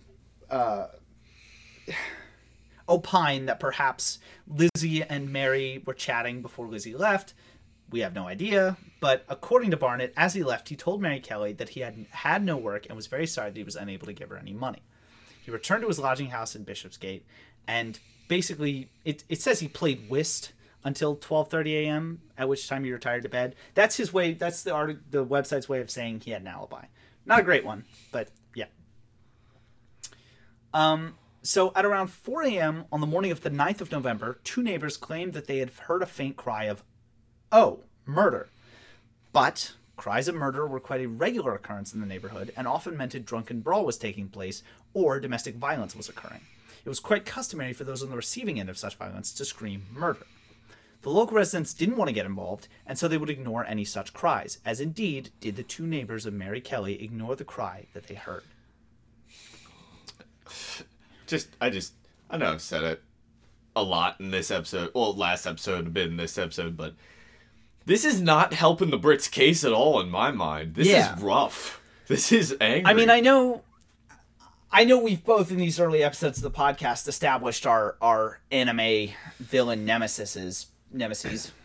The British. But now you're Yours starting to are the understand. British. Yours are the British. I mean, mine is, of course, AEW superstar Eddie Kingston. Eddie Kingston, I forgot. Yeah. Sorry. Mine's British, and now you all are starting to understand He why. literally haunts my nightmares. It's true. He does. God forbid you see him on the television, especially the big one now. Dude, oh my god, are you kidding me? I'm like, I start having like a Winter Jesus. Soldier episode. I like regress into like... It's true. He starts bad. trying to fight people. We don't understand why. It's a fight or flight, and I'm firmly in the fight. Anyway. Fight or flight. We're getting off track. Sorry. At about 10:45 a.m. that morning, Mary Kelly's landlord, John McCarthy, sent his assistant, Thomas Bowyer? We'll call Bowyer. Who is also known as Indian Harry. I don't want to know why he got that name. Round to 13 Miller's Court to collect her overdue rent. He walked into Miller's Court and banged twice on her door. There was no answer. He believed that she was inside and unwilling to or unable to pay her rent, so he stepped around the corner and pulled aside a curtain that covered the broken window pane. However, moments later, he walked back into McCarthy's shop and said, Governor, I knocked at the door and could not make anyone answer. I looked through the window and saw a lot of blood. Oh, sorry, that's another quote. Do you want me to read this one? Sure, you do that. You don't mean that, Harry, was McCarthy's horrified response. And so they hurried from the shop and into Miller's Court. When McCarthy gazed through the curtain and looked into the gloomy room, he was met with a horrifying sight. I don't want to get into it, but... Yeah, I dislike how it is stated in this part. It's really dramatized. Exactly. I'm reading verbatim. It's very dramatized. It is trying to disgusting. Trying to say it in our words, not theirs, because it's just basically they looked in the room and saw someone had been horrifically murdered. Exactly. There you go. Yeah. So Mary Kelly is easily the most mutilated of all of the victims. It is a brutal killing. I want you to read this quote here, Wes. Okay, yeah. So, this is McCarthy. Yeah. The sight that we saw, I cannot drive away from my mind. It looked more like the work of a devil than of a man. I had heard a great deal about the Whitechapel murders, but I declare to God I had never expected to see such a sight as this. The whole scene is more than I can describe. I hope I may never see such a sight as this again. She was apparently only recognizable via her eyes and teeth. Yeah, it was bad. It was really bad, guys. So, McCarthy sent Bowyer to Commercial Street Police Station to fetch the police, and, having first stopped to secure his shop, hurried after him. Inspectors Walter Dew and Walter Beck were chatting inside the station when Bowyer arrived. As Dew recalled in his memoirs, the poor fellow was so frightened that for a time he was unable to utter a single intelligible word. At last he managed to stammer out something about another one, Jack the Ripper, awful, Jack McCarthy sent me. So Beck and Dew followed Bowyer along Commercial Street in the direction of Dorset Street. When they arrived at Miller's Court, Dew tried the door, but it would not open. Beck moved to the window and gazed into the room. Almost instantly he staggered back. For God's sake, Drew. Don't Dew. Look. It's Dew. Oh, yeah, same difference. Dew ignored the order and looked through the window. He said he saw a sight that would stay with him until his dying day. You can read into what he said in his memoir. No, but I don't want to do that. We'll skip that part because you'd have to talk about the sight a bit, and it is bad. It's rough. So yeah. Oh, sorry. It's not her eyes and teeth. It was her eyes and ears. So yeah, but so thorough were the mutilations to Mary Kelly's face that her lover Joseph Barnett was later only able to identify her by her eyes and ears. Okay. Yeah. We're gonna move over the post-mortem report, but this one wasn't found immediately, unlike the other ones. This one was found way later. Like most of the other murders were found within hours. This one was found the next day. which Oh, means yeah. we don't have a lot of evidence as to what might have happened. We don't know when the Ripper was there. We have no clue. We don't know much about Mary Kelly herself, and we don't know much about her murder. The only thing we know about this is it is a rough.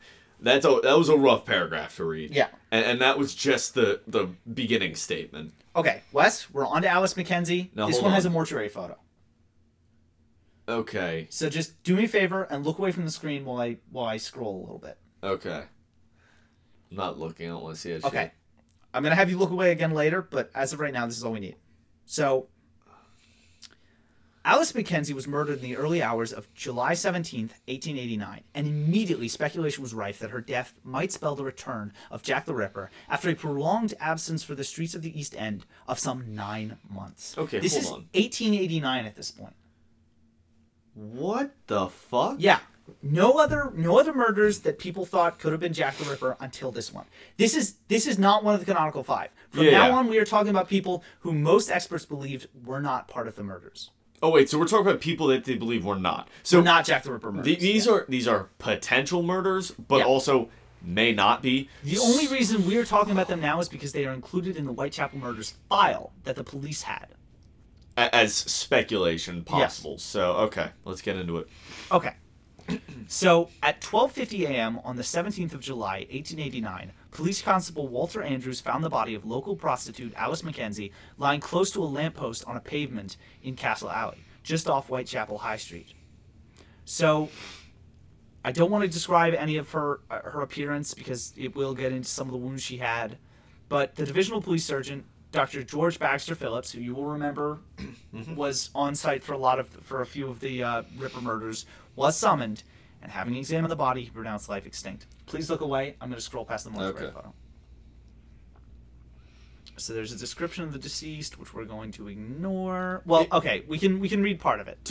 Okay, good. So I'm gonna read this quote. Wes, there's no mortuary photo. You didn't tell me I could look back. Sorry.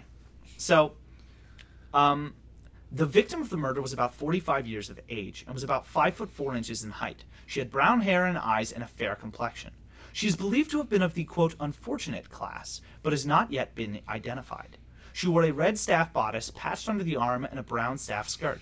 She also had on a linsey petticoat, black stockings, buttoned boots, and a paisley shawl, but no hat or bonnet. One peculiarity in the description may serve for purposes of identification. Part of the nail on the thumb of the left hand is deficient. So the article also mentioned that a clay pipe had been found near the woman's body. Okay. So in the same issue, they reported the woman had been identified later on the day of the murder. So, Do you want me to read this one? You can read this, yeah. Okay. Several hours elapsed before the woman was identified, but a man named John McCormick came forward during the day and recognized her as Alice McKenzie, with whom he had lived for 6 or 7 years, and who has for some time lodged with him as his wife. At a common lodging house in Gunn Street, kept by a man named Tenpenny. McCormick stated that he did not know whether the deceased had been married, and that the reason of her going out last night was that they had a slight quarrel, and that she had never, to his knowledge, been out late at night previously. McCormick speaks of her as a hard-working woman and seems very much upset at the occurrence. So, these are just sketches of like what she looked like, which I'd rather not look at. But McCormick also explained that the pipe belonged to the deceased, who, so he testified at the subsequent inquest in her death, quote, smoked a great deal and used a clay pipe. She was actually known as Clay Pipe Alice in the district. So she's been identified. Her body's been identified. Yeah. But immediately, Dr. Phillips later reported that the woman's injuries did not suggest to him that this was the work of Jack the Ripper.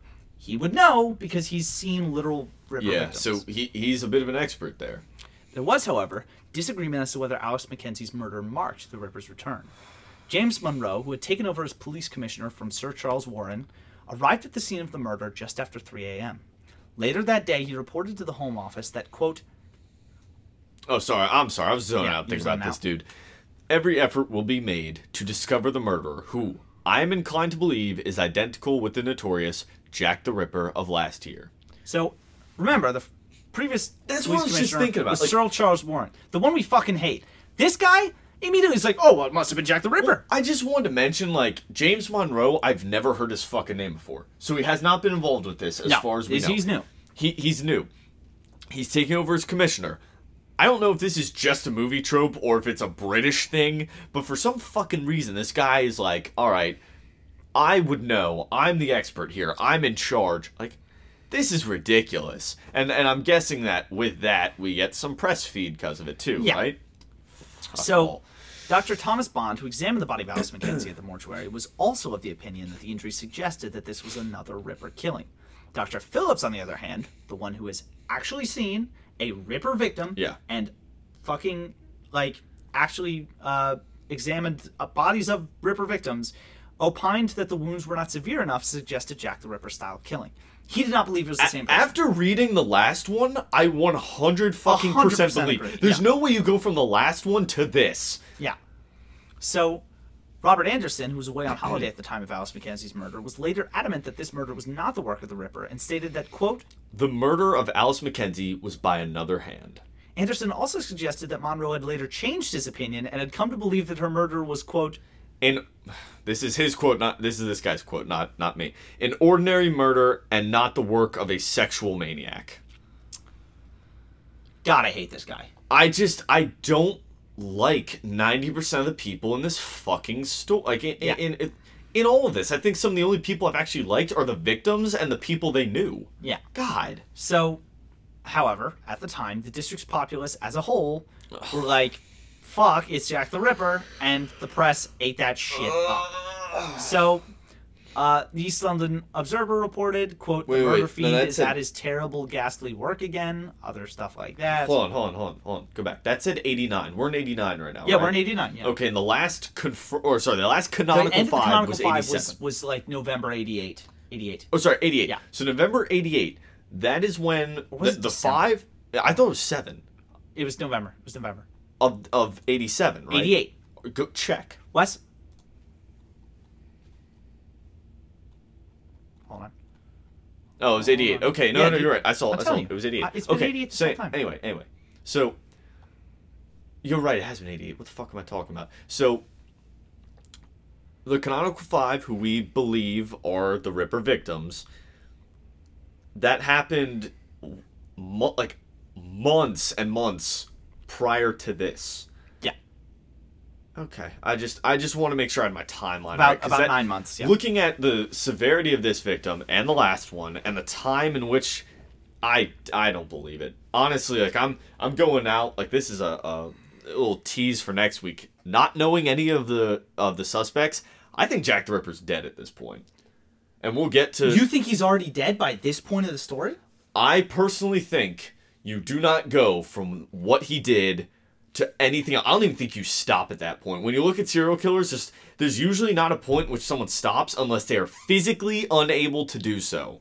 And I think that something caused Jack the Ripper to physically be incapable of doing so.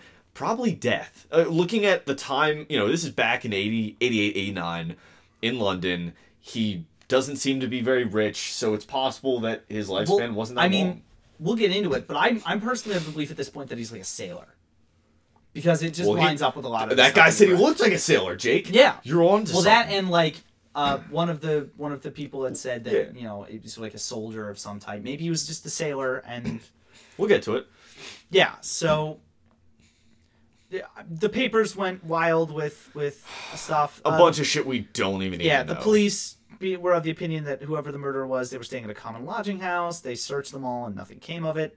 The press, of course, said it was the Ripper coming back. The press thought it was Jack the Ripper. The police did not. Yeah, but of course they considered the possibilities. So they added it to the file, and that's why we're talking about it now. Wes, did you just see that? No, it went too fast. Good. Sorry, I didn't. I realized I didn't. You're fine. I don't care. Okay, so the next victim we're going to talk about is the Pinchin Street torso. Oh, found I know the this. 10th of September, 1889. God. Yeah, so This it's is an unknown woman. On Wednesday, the 11th of September, 1889, Mystery of Mysteries was the headline. The New York Herald told its readers that, quote, London in general and Whitechapel in particular were thrown into a feverish state of excitement yesterday morning by the news that, quote, Jack the Ripper had murdered and mutilated his 9th victim. Both the murder and the mutilation were reported to be, and indeed proved to be, more horrible than in any of the 8 cases preceding. So, I should point out, there is one more victim. Mm-hmm. The 8 cases preceding, I'm not necessarily sure I know which 8 he's talking about. He's talking about the canonical 5. Yep. Probably Martha Tabram. Yep. It's possible it was some that the police didn't even believe to be Jack the Ripper. I think it's probably one of the ones in the file. I'm just trying to think of who it might be. It's all right. It's okay. Yeah, but because I bet it was sorry. I know that's loud. I bet it was Alice. Yeah, Alice probably. McKenzie and I guarantee Alice McKenzie was part of it. yeah. Anyway, so that's 7, but whatever. So yeah, they found a torso. It was pretty mutilated. The mutilations actually lined up with the Ripper's modus operandi, but unfortunately, they realized that due to the blood where the torso was found, the lack of blood really, the murder must have taken place somewhere else and about 36 hours previous. And then the body was dumped there, just the torso. That's not a Doesn't Ripper sound thing. like Jack the Ripper. So It's horrible and gross and terrible, but that doesn't seem to be Jack the Ripper. Are we going to talk about Phillips? Are we? I thought I read a name. Oh, no, that wasn't Phillips. Never mind. No.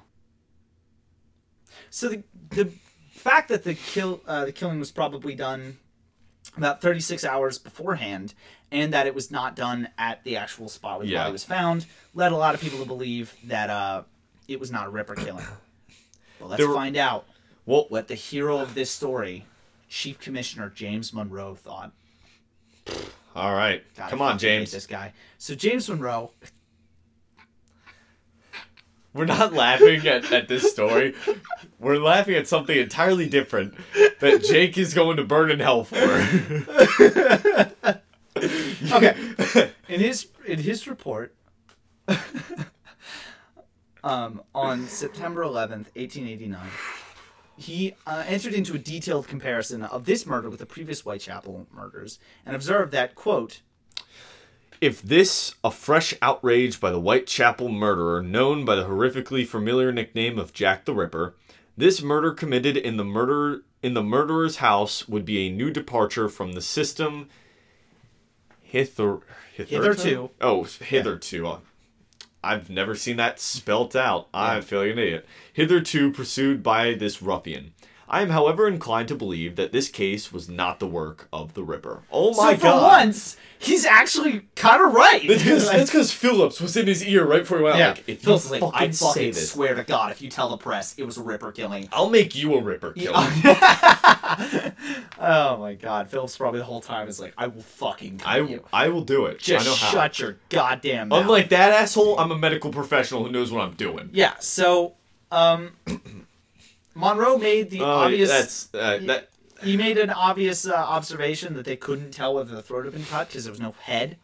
Good job, Monroe. Yeah, glad we had you there to tell us. Monroe's literally going to tell us some of those obvious things about the gross mutilation, which basically leaves us to believe that although it's a horrific crime, it was not. Well, this torso had not actually been mutilated much other than dismemberment. So. I know, but potential mutilation that would have come from a Jack the Ripper. Yeah, from like one of the canonical 5. So we actually have no idea who this woman was to this day. Yeah. The coroner, Wynn Baxter, you remember Oregon guy, pointed out that there was, quote, no evidence as to the identity of the deceased, but that the statements of the medical gentleman in the case showed clearly that the woman had died a violent death. He also observed that, quote, it was a matter of congratulation that the present case did not appear to have any necessary connection with the previous murders in the immediate neighborhood. Basically, he's saying it's a good thing we don't think this is a Ripper victim, but we don't know who this woman was. Yeah. As it is sad, but she's, I think we all are kind of on the same page, at least with these, this is the second one of the files, right, that's past the canonical 5? Yes. I'm... Third. No, second. Yeah, I'm inclined already to believe that both of these are not Jack the Ripper. Yeah. Basically, I fully believe the Martha Tabram one was an early Ripper killing. And I a agree. lot of people do. I agree. I think if Dr. Phillips tells me anything, I'll listen to him. We're going to... Dr. Phillips? Yeah. More like Dr. Phil. I'm Dr... It's actually Dr. Phil. Doctor, not an actual Dr. Phil. Yeah. Not a real medical Dr. Phil. So... Guy's a scumbag. Yeah, He's as much of a scumbag as half the people in this fucking story. How do we know he's not Jack the Ripper? Oh my god. I'm gonna kill you. Say, you're a bitch. Open this door, you fucking bitch. I'm gonna throw open this door. I'm gonna throw a brick through your window, you fucking whore. God, Dr. Phil, why does he say these things? They're out of context, Dr. Phil. Oh my god, I love it. Anyway, back to murders. Anyway, yeah. So, this brings us to the final victim whose name appears in the Whitechapel murders file, Francis Coles. Francis Cole's body was discovered at 2:15 a.m. on Friday the 13th of February, 1891. Yeah, like 2 years after the last one. Because the last one was in 89. Yeah, 89. Yeah, Jesus by Christ. police constable Ernest Thompson as he was passing through an archway of the Great Eastern Railway, which led from Swallow Gardens to Ormond Street. Thompson had passed the spot 15 minutes before and was adamant that the body hadn't been there then. Returning at 2:15 a.m., he heard a man's footsteps walking away from him and looked into the arch. And looking into the arch, he noticed a figure lying on the ground. He shined his lamp on it and found that it was a body of a woman and that she was lying in a pool of blood, which was flowing from a terrible wound in the throat that ran from ear to ear. Jesus Christ. Yeah. He immediately blew his whistle to raise the alarm. There's the whistle again. There we go. Thank you. I know. And the neighboring beat officers, Police Constable Hyde and Police Constable Hinton, came running to the scene. They were soon joined by Police Constable Elliot, who was on plainclothes duty in adjacent Royal Mint Street. Elliot later stated that, shortly after 2 o'clock, he had heard a whistle blown, and on going to Swallow Gardens, he saw a constable with his lamp turned on the body of a woman. He later stated that he was certain that he would have heard any cry from the woman, but everything was quiet until he heard the whistle. Checking for signs of lice, Checking for signs of lice. Jesus. Sorry. The officers found the body to be quite warm, and they also felt a very faint pulse. Police Constable Hyde was then sent to fetch the local medic, Dr. Oxley, who arrived at the scene and pronounced life extinct. Police Constable Hinton, meanwhile, headed off to the police station to fetch a senior officer. He returned with Inspector Flanagan, who promptly ordered the police officers who were now arriving at the scene to search the area and to stop and question anybody who they thought suspicious or who might be able to provide any information. Meanwhile, in accordance with instructions issued during the murders of 1888, Flanagan ordered that the body was to remain in the position in which it was discovered, and he then carried out an in-depth search of the surroundings for clues. Soon, Dr. George Baxter Phillips, that fucking G, the divisional police surgeon... The one legitimate, almost, hero of the story. Yeah. The guy who actually did his fucking job. Who we did compare to Dr. Phil a few minutes ago. Sorry, Phillips. My bad. No, that's Monroe. He's Dr. Phil. Yeah, fucking Dr. Monroe. Not Dr. Monroe. Commissioner Monroe. I do not think that this is a Ripper victim. This is not a Ripper victim. A real Ripper victim would look You like sound this, like, and then he starts cutting. Jesus, you sound like the teacher from South Park. Okay. Okay. No, he's the counselor, Mr. Mackey. Oh, but yeah, that's Oh right. my god. Oh my god. I think my favorite South Park joke I've ever seen is when He's Mr. writing his Mackey note? is writing a note and he writes Okay, every time he puts a Oh note. my god. Oh, just that attention to detail I love. It's such a dumb joke, but I love it. Anyway, back to sorry. Phillips. Not Dr. Phil. Yeah. Dr. Phillips.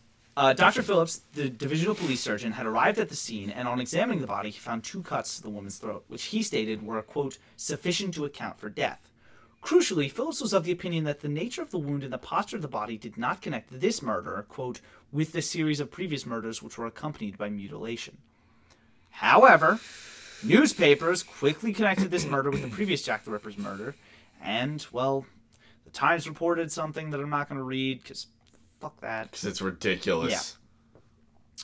Yeah. The East London Advertiser, in an article on Saturday the 14th of February, 1894. That's her birthday. I noticed. Yeah. Except, not her birthday. Sorry. Exact date of birth is... Sorry, Wes had to cut me. Anyway, so, he observed that the woman's injuries were not really comparable to those suffered by previous victims, but noted that there were most certainly similarities in the choice of victim, this time, the time of the murder and the location of the murder. Since the woman had not been formally identified with the inquest into her death opened on Saturday, the 14th of February, the coroner referred to her as a, quote, woman unknown. However, people had come forward to identify her as Frances Cole, who for some months past had resided in common lodging houses in Thrall Street and Flower and Dean Street, and who had, in the words of the Times, been leading an irregular life. Fuck the Times. Go fuck yourself. Can we get back? I can't believe I'm saying this. Can we go back to the Daily fucking Mail? Yeah, Jesus. Anyway, so on the night of Saturday, the 14th February, 1891, Detective Sergeants Record and Curd managed to locate Frances Cole's father, James William Cole, who was in Bermondsey Workhouse, and Mary Ann Coles, her sister, who lived in Kingsland. According to the East London Advertiser, the old man, who was very feeble, was taken to the mortuary in a cab and had no difficulty in identifying the body as that of Frances Coles, his daughter. Another sister, named Selina, is also known to be living in Kingsland. The deceased was at one time engaged as a labeler at a wholesale chemist factory in the Minories. It has transpired that she left her lodgings in Thrall Street about 5 weeks ago, but on Thursday last, between 9 and 10 o'clock, returned and asked for her landlady, Miss Hogue, to let her come back and promised to pay what she owed. She then went away, but Miss Hogue subsequently saw her in a public house at the corner of Montague Street. Yeah. She was with a man who was treating her to a drink. He was of fair complexion and had a light mustache. Miss Hogue also identified the body. So, now the woman had been identified as Frances Coles, the police turned their attention to who might have been responsible for her murder and became very interested in the identity of the man, Miss Hague. Hague? Yeah. But Miss Hague had seen treating her to a drink. So we are getting into... I know we talked about that one guy, episode 1, but we'll see. John Pizer. Yeah. This is... I think we also were able to kind of say John Pizer probably isn't enough. I think we agreed on that he was not a subject. We have it written down. Yeah. Well, I mean, we said it was a possibility. In fact, get ready to write down whether we think this guy's... Yeah, you're right. Well, he's not a suspect for the Ripper murders. Oh. Yeah, it's just for this murder. So I guess we don't forget that guy. Fuck that guy. So, his name was James Thomas Sadler. Her companion had been James Thomas Sadler, a 53-year-old merchant seaman and fireman on the SS Fez, whom she had met in the Princess Alice pub on February 11th, 2 days before her murder. Sadler was a former client of hers, and after a few drinks, they decided to spend the night together. They spent most of the February 12th, 1891 on a pub crawl around the area, and by evening both of them were extremely intoxicated. At around 7:30 p.m. that evening, Frances turned up at a milliner's club at 25 Nottingham Street, where she brought a black crepe hat, paying for it with 2S.6D. The fuck is that? Fuck it, Jake. It's British language. Some money that Sadler had given her some hours before. According to Peter Hawkes, the man who served her, Frances was, quote, 3 sheets in the wind. What does that fucking mean? Drunk as shit. Yeah, okay, got it. Leaving the shop, she had, according to Hawkes, gone off in the company of a man who had been looking in through the window whilst Coles was in the shop. Hawkes would later pick Sadler out of a lineup at Leman Street Police Station as the man she had gone off with. Later that night, as they were making their way along Thrall Street, Sadler was attacked by a woman in a red shawl who came upon him from behind. 2 men who were with the woman then robbed him of his watch and money. Fucking scrub. So, it appears that Frances watched the attack and failed to intervene, much to Sadler's disgust, who told the police during questioning that he had been angry at Frances for not helping him when he was down. An argument ensued, and the two of them went their separate ways. At 11:30 p.m., a very drunk Frances Cole turned up at a lodging house where they had spent the previous night. Sitting down on a bench in the kitchen, she rested her head on her arms and promptly fell fast asleep. A very belligerent Sadler turned up soon after, his face bloodied and bruised. Oh, I'm sorry. I've been focusing on that. I have been robbed, he told Charles Guyver, the night watchman. And if I knew who had done it, I would do for them. Guyver helped Sadler clean up in the backyard. But since Sadler didn't have any money to pay for a bed, he had no choice but to ask him to leave. At 12:30 a.m. on the 13th of February, Frances woke up, and since she also lacked the money for a bed, she was forced to leave the lodging house. At 1:45 a.m., Frances met fellow prostitute Ellen Kalena on Commercial Street. Shortly after this meeting, according to Kalena's later testimony, she was solicited by, quote, a violent man in a cheese cutter hat. Kalena refused him, whereupon the man punched her in the face and blacked her eye. He then approached Frances Cole, who ignored Kalena's advice to leave the man well alone and headed off towards Minories with the man. Meanwhile, Thomas Sadler tried to force his way back on board his ship, the SS Fez, and had become involved in a violent altercation with a group of dock workers in the course of which he sustained a nasty scalp wound. Having made 2 attempts to get into a lodging house in East Smithfield, Sadler was next spotted on the pavement outside the Royal Mint by Sergeant Edwards, who later recalled that he appeared drunken and bloodied. The officer could plainly see that Sadler had been assaulted and questioned him. Sadler stated that he'd been attacked by some men against the London dock gates, who had, quote, brutally ill-used him. On the Saturday morning, acting on descriptions and information from various witnesses, including Sergeant Edwards, Detective Sergeant Don and Detective Gill tracked Sadler down at the Phoenix Beer House and arrested him. Sadler offered no resistance and was arrested and taken before Chief Inspector Donald Sutherland Swanson, who, having cautioned him, subjected him to a searching examination. Sadler admitted having known Frances Cole and having also been in her company. However, he was adamant that he had nothing to do with her murder. There were reports in the press that the cut to Frances Cole's throat was very like the cut on Alice Mackenzie's throat, and there was evidently some suspicion that he might also have been responsible for that crime, if not the other Whitechapel murders. Forget the times. Get out of here. Yeah. Move on. So, police inquiries had also uncovered a man by the name of Donald Campbell who claimed that he had purchased a knife from Sadler on the Friday morning for 1 shilling. Campbell noticed that the knife's handle was clammy and that its blade was stained. He therefore washed the knife, noticing as he did so that the water had a reddish appearance. Campbell afterwards sold the knife, but was able to provide detectives with the name of the person who had purchased it from him, and according to the Times, quote, by that means, it was secured. On Sunday morning, Campbell went to the Lehman Street Police Station and picked Sadler out from amongst a number of other men. On the 24th of February, 1891, Sadler appeared at the Thames Police Court charged with, quote, willfully causing the death of Frances Cole by cutting her throat with a knife on the 13th inst. What was inst? Okay, whatever. Oh, no, he killed her. Yeah. So on Friday, the 27th of February, 1891, the inquest into Frances Cole's death drew to its conclusion. The coroner, Win Baxter, this fucking guy again, told the jury of the case...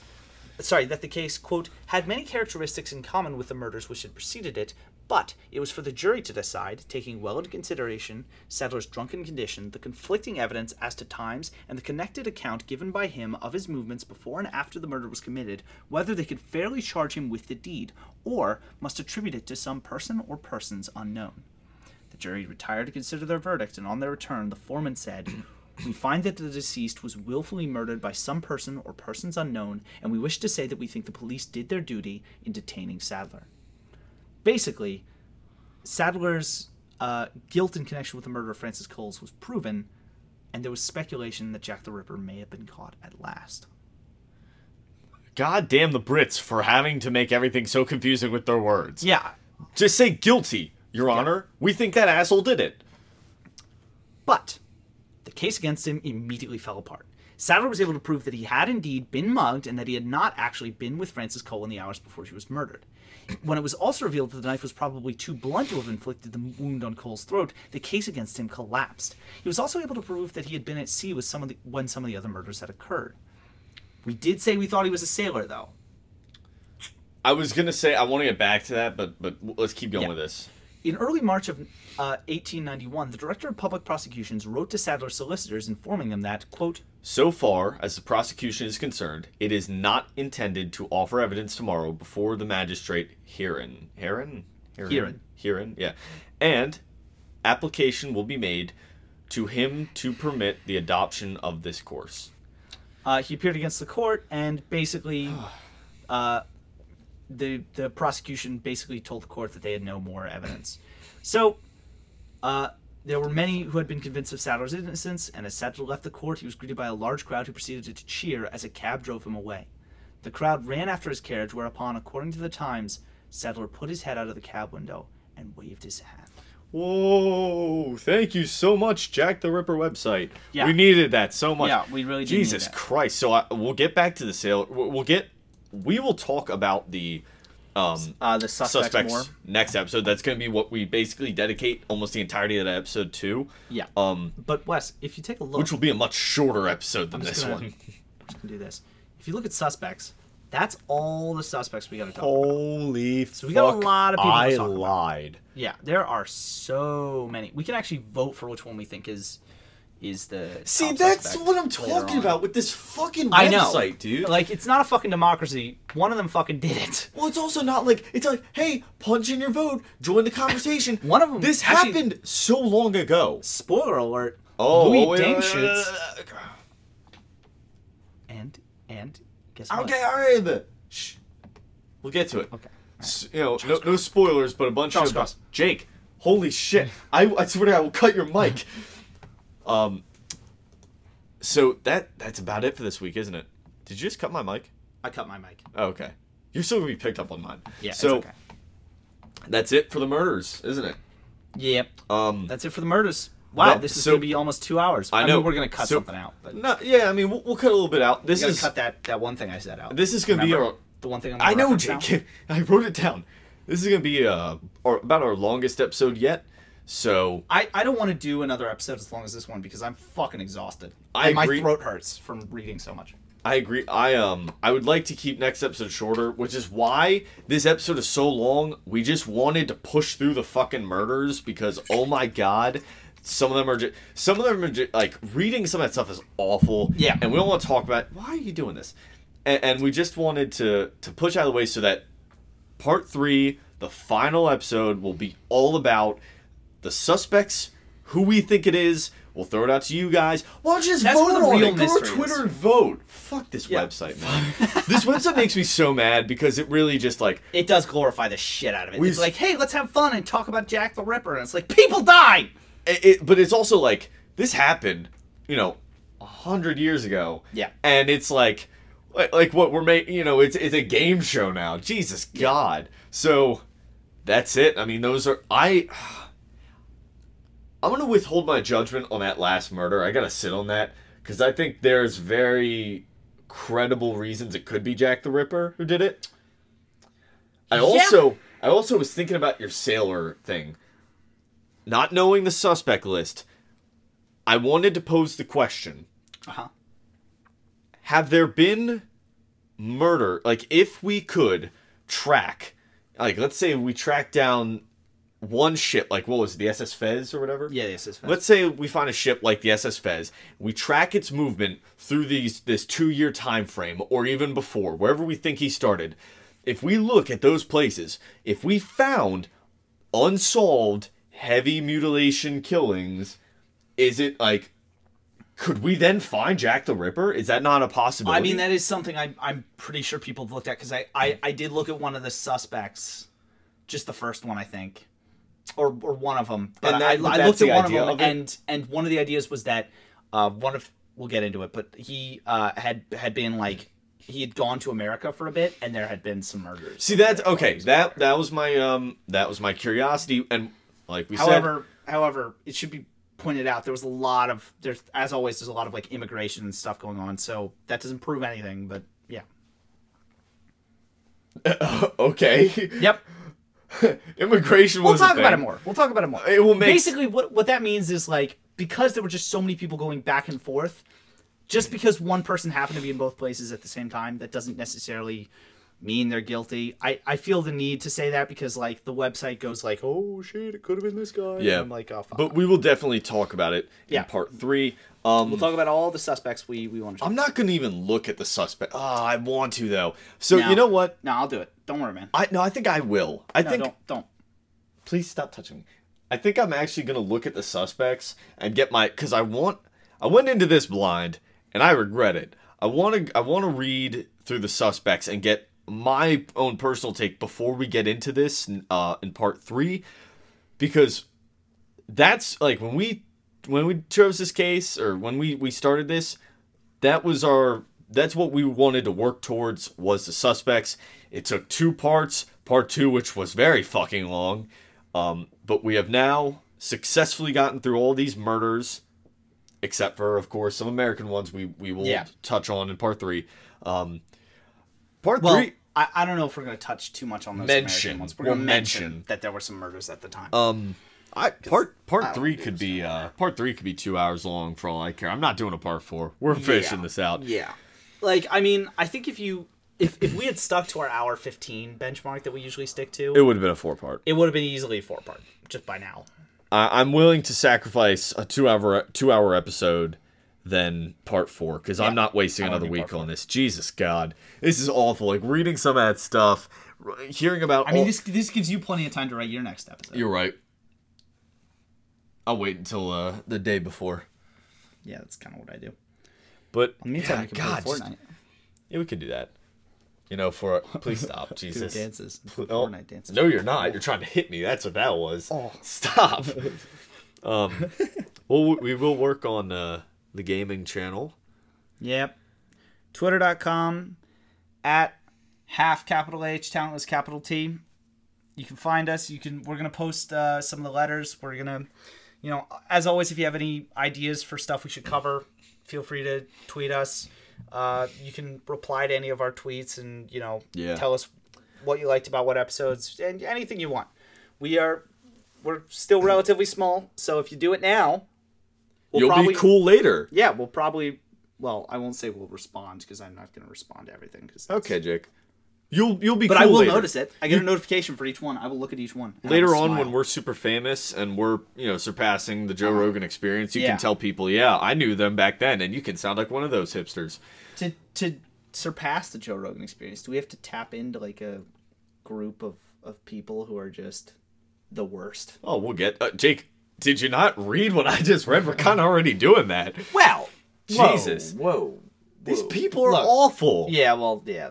They're awful. We did not talk about Wes, one good person besides Phillips. But Wes, are they as bad as some of the people Joe Rogan has had on? Some of them, yes, Jake.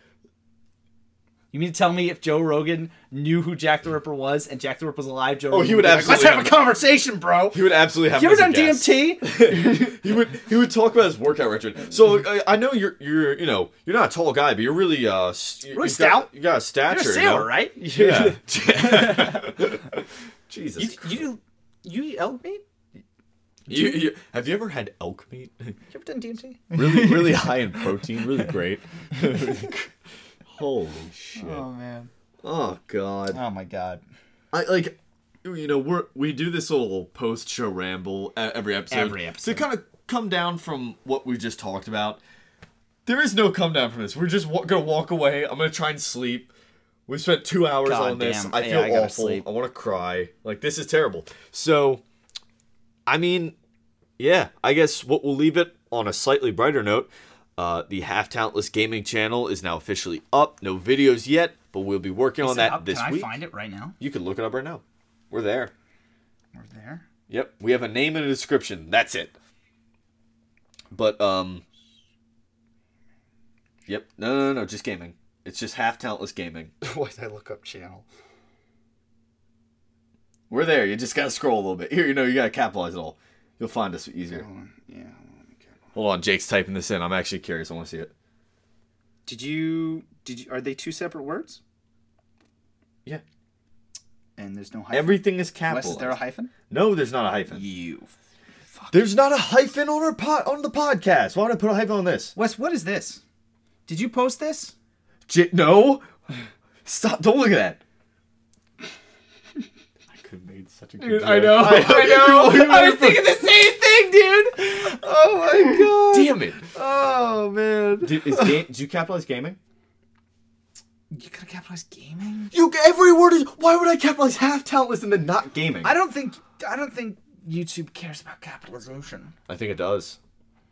I think you're a loser.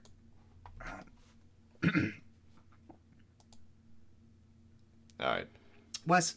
It's occurring to me, there's who is this Talentless's leader, Epic 7?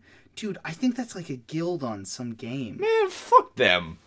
They don't have a podcast. They don't, well, maybe they do. They don't. So, I retract my statement. Apparently, it's fucking impossible to find us right now. We'll work on that. I'm looking. Well, we don't have a video. We're just a channel. Can you look up? Can you specifically look up channels? Sorry. You know what I can do? I just smacked the. We can go on. We can use the URL. Half Talentless Gaming. What? Why don't you just do YouTube.com/Half Talentless Gaming? Because I'm a fucking idiot. All right, Wes. YouTube.com/Half Talentless Gaming. Are we on there? We don't have any. Well, by the time this episode posts in the next like 9 hours or something, we still will not have anything posted. But in the future, Page isn't available. Sorry about that. fuck. I'll figure it out. Well, we need to link the YouTube channel on our podcast. God damn it. All right, well, I'll figure that out tomorrow. I'm tired. Anyway, if you are somehow still with us, thank you so much for paying attention and going through this episode. I looked at the analytics, Jake. Ray Rivera Part 1 is still at the top. So, at least we know true crime is somewhat what these people are looking for. Yeah, but So, although this is about as we'll check the analytics again, or I will before we go to bed. I just checked it before we started. What? You did? Yeah. You didn't tell me. Yeah, I did it in silent because you were talking about the case. All right. Anyway, this is as far as we're going with true crime. Yeah, I don't want to do After any more this true crime. episode, Makes me feel gross. You know what? Here's a little teaser for 2 weeks from now. Episode after Jack the Ripper Part 3, crop circles. Yeah. Hold on to your boots because you might get lifted up into a fucking alien ship. And with that, I guess that's it. So if you enjoyed this episode, please let us know at twitter.com/half_H, talentless capital T. Let us know what you want to hear next. We'd love to hear from you, or just say hi. We might say hi back. Jake, would you say hi back? You know what? I can start saying hi back. Sure. Potentially, Jake might say hi back. It's a If rare you occurrence. specifically tweet us the word hi, I'll say hi back. All right, you heard it. You heard it here. Yep. So until then, I'm Wes, I'm Jake. and this has been the Half Talentless Podcast.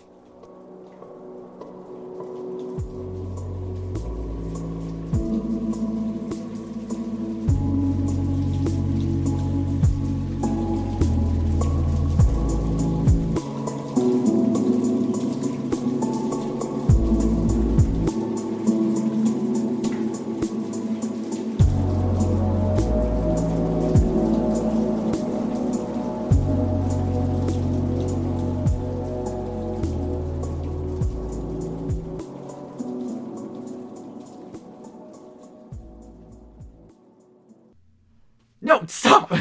Okay. Fuck. Wes, erase this. I can't. We're already in motion. If you have wait, what were you gonna say? I'm not gonna fucking tell you. We're gonna have to restart. Nope. I'll fucking ad-lib this. If you Okay. are If you're still here, that means you stay behind the outro. We want to leave this in as like a test to see who actually does. if you still listen to that banger outro, go ahead. Anyway, so if you listen all the way through the outro and you're still listening now, do us a favor. Go to twitter.com/half_H, talentless capital T, and tweet us something. A secret word that only those who stayed behind and listened will know. What should that word be, Wes? It's your outro. What is it? Grandma. Oh my god! I know. High five. If you do that, Jake will send you feet pics. Confirmed. No, I Jake will not. Send I you will feet absolutely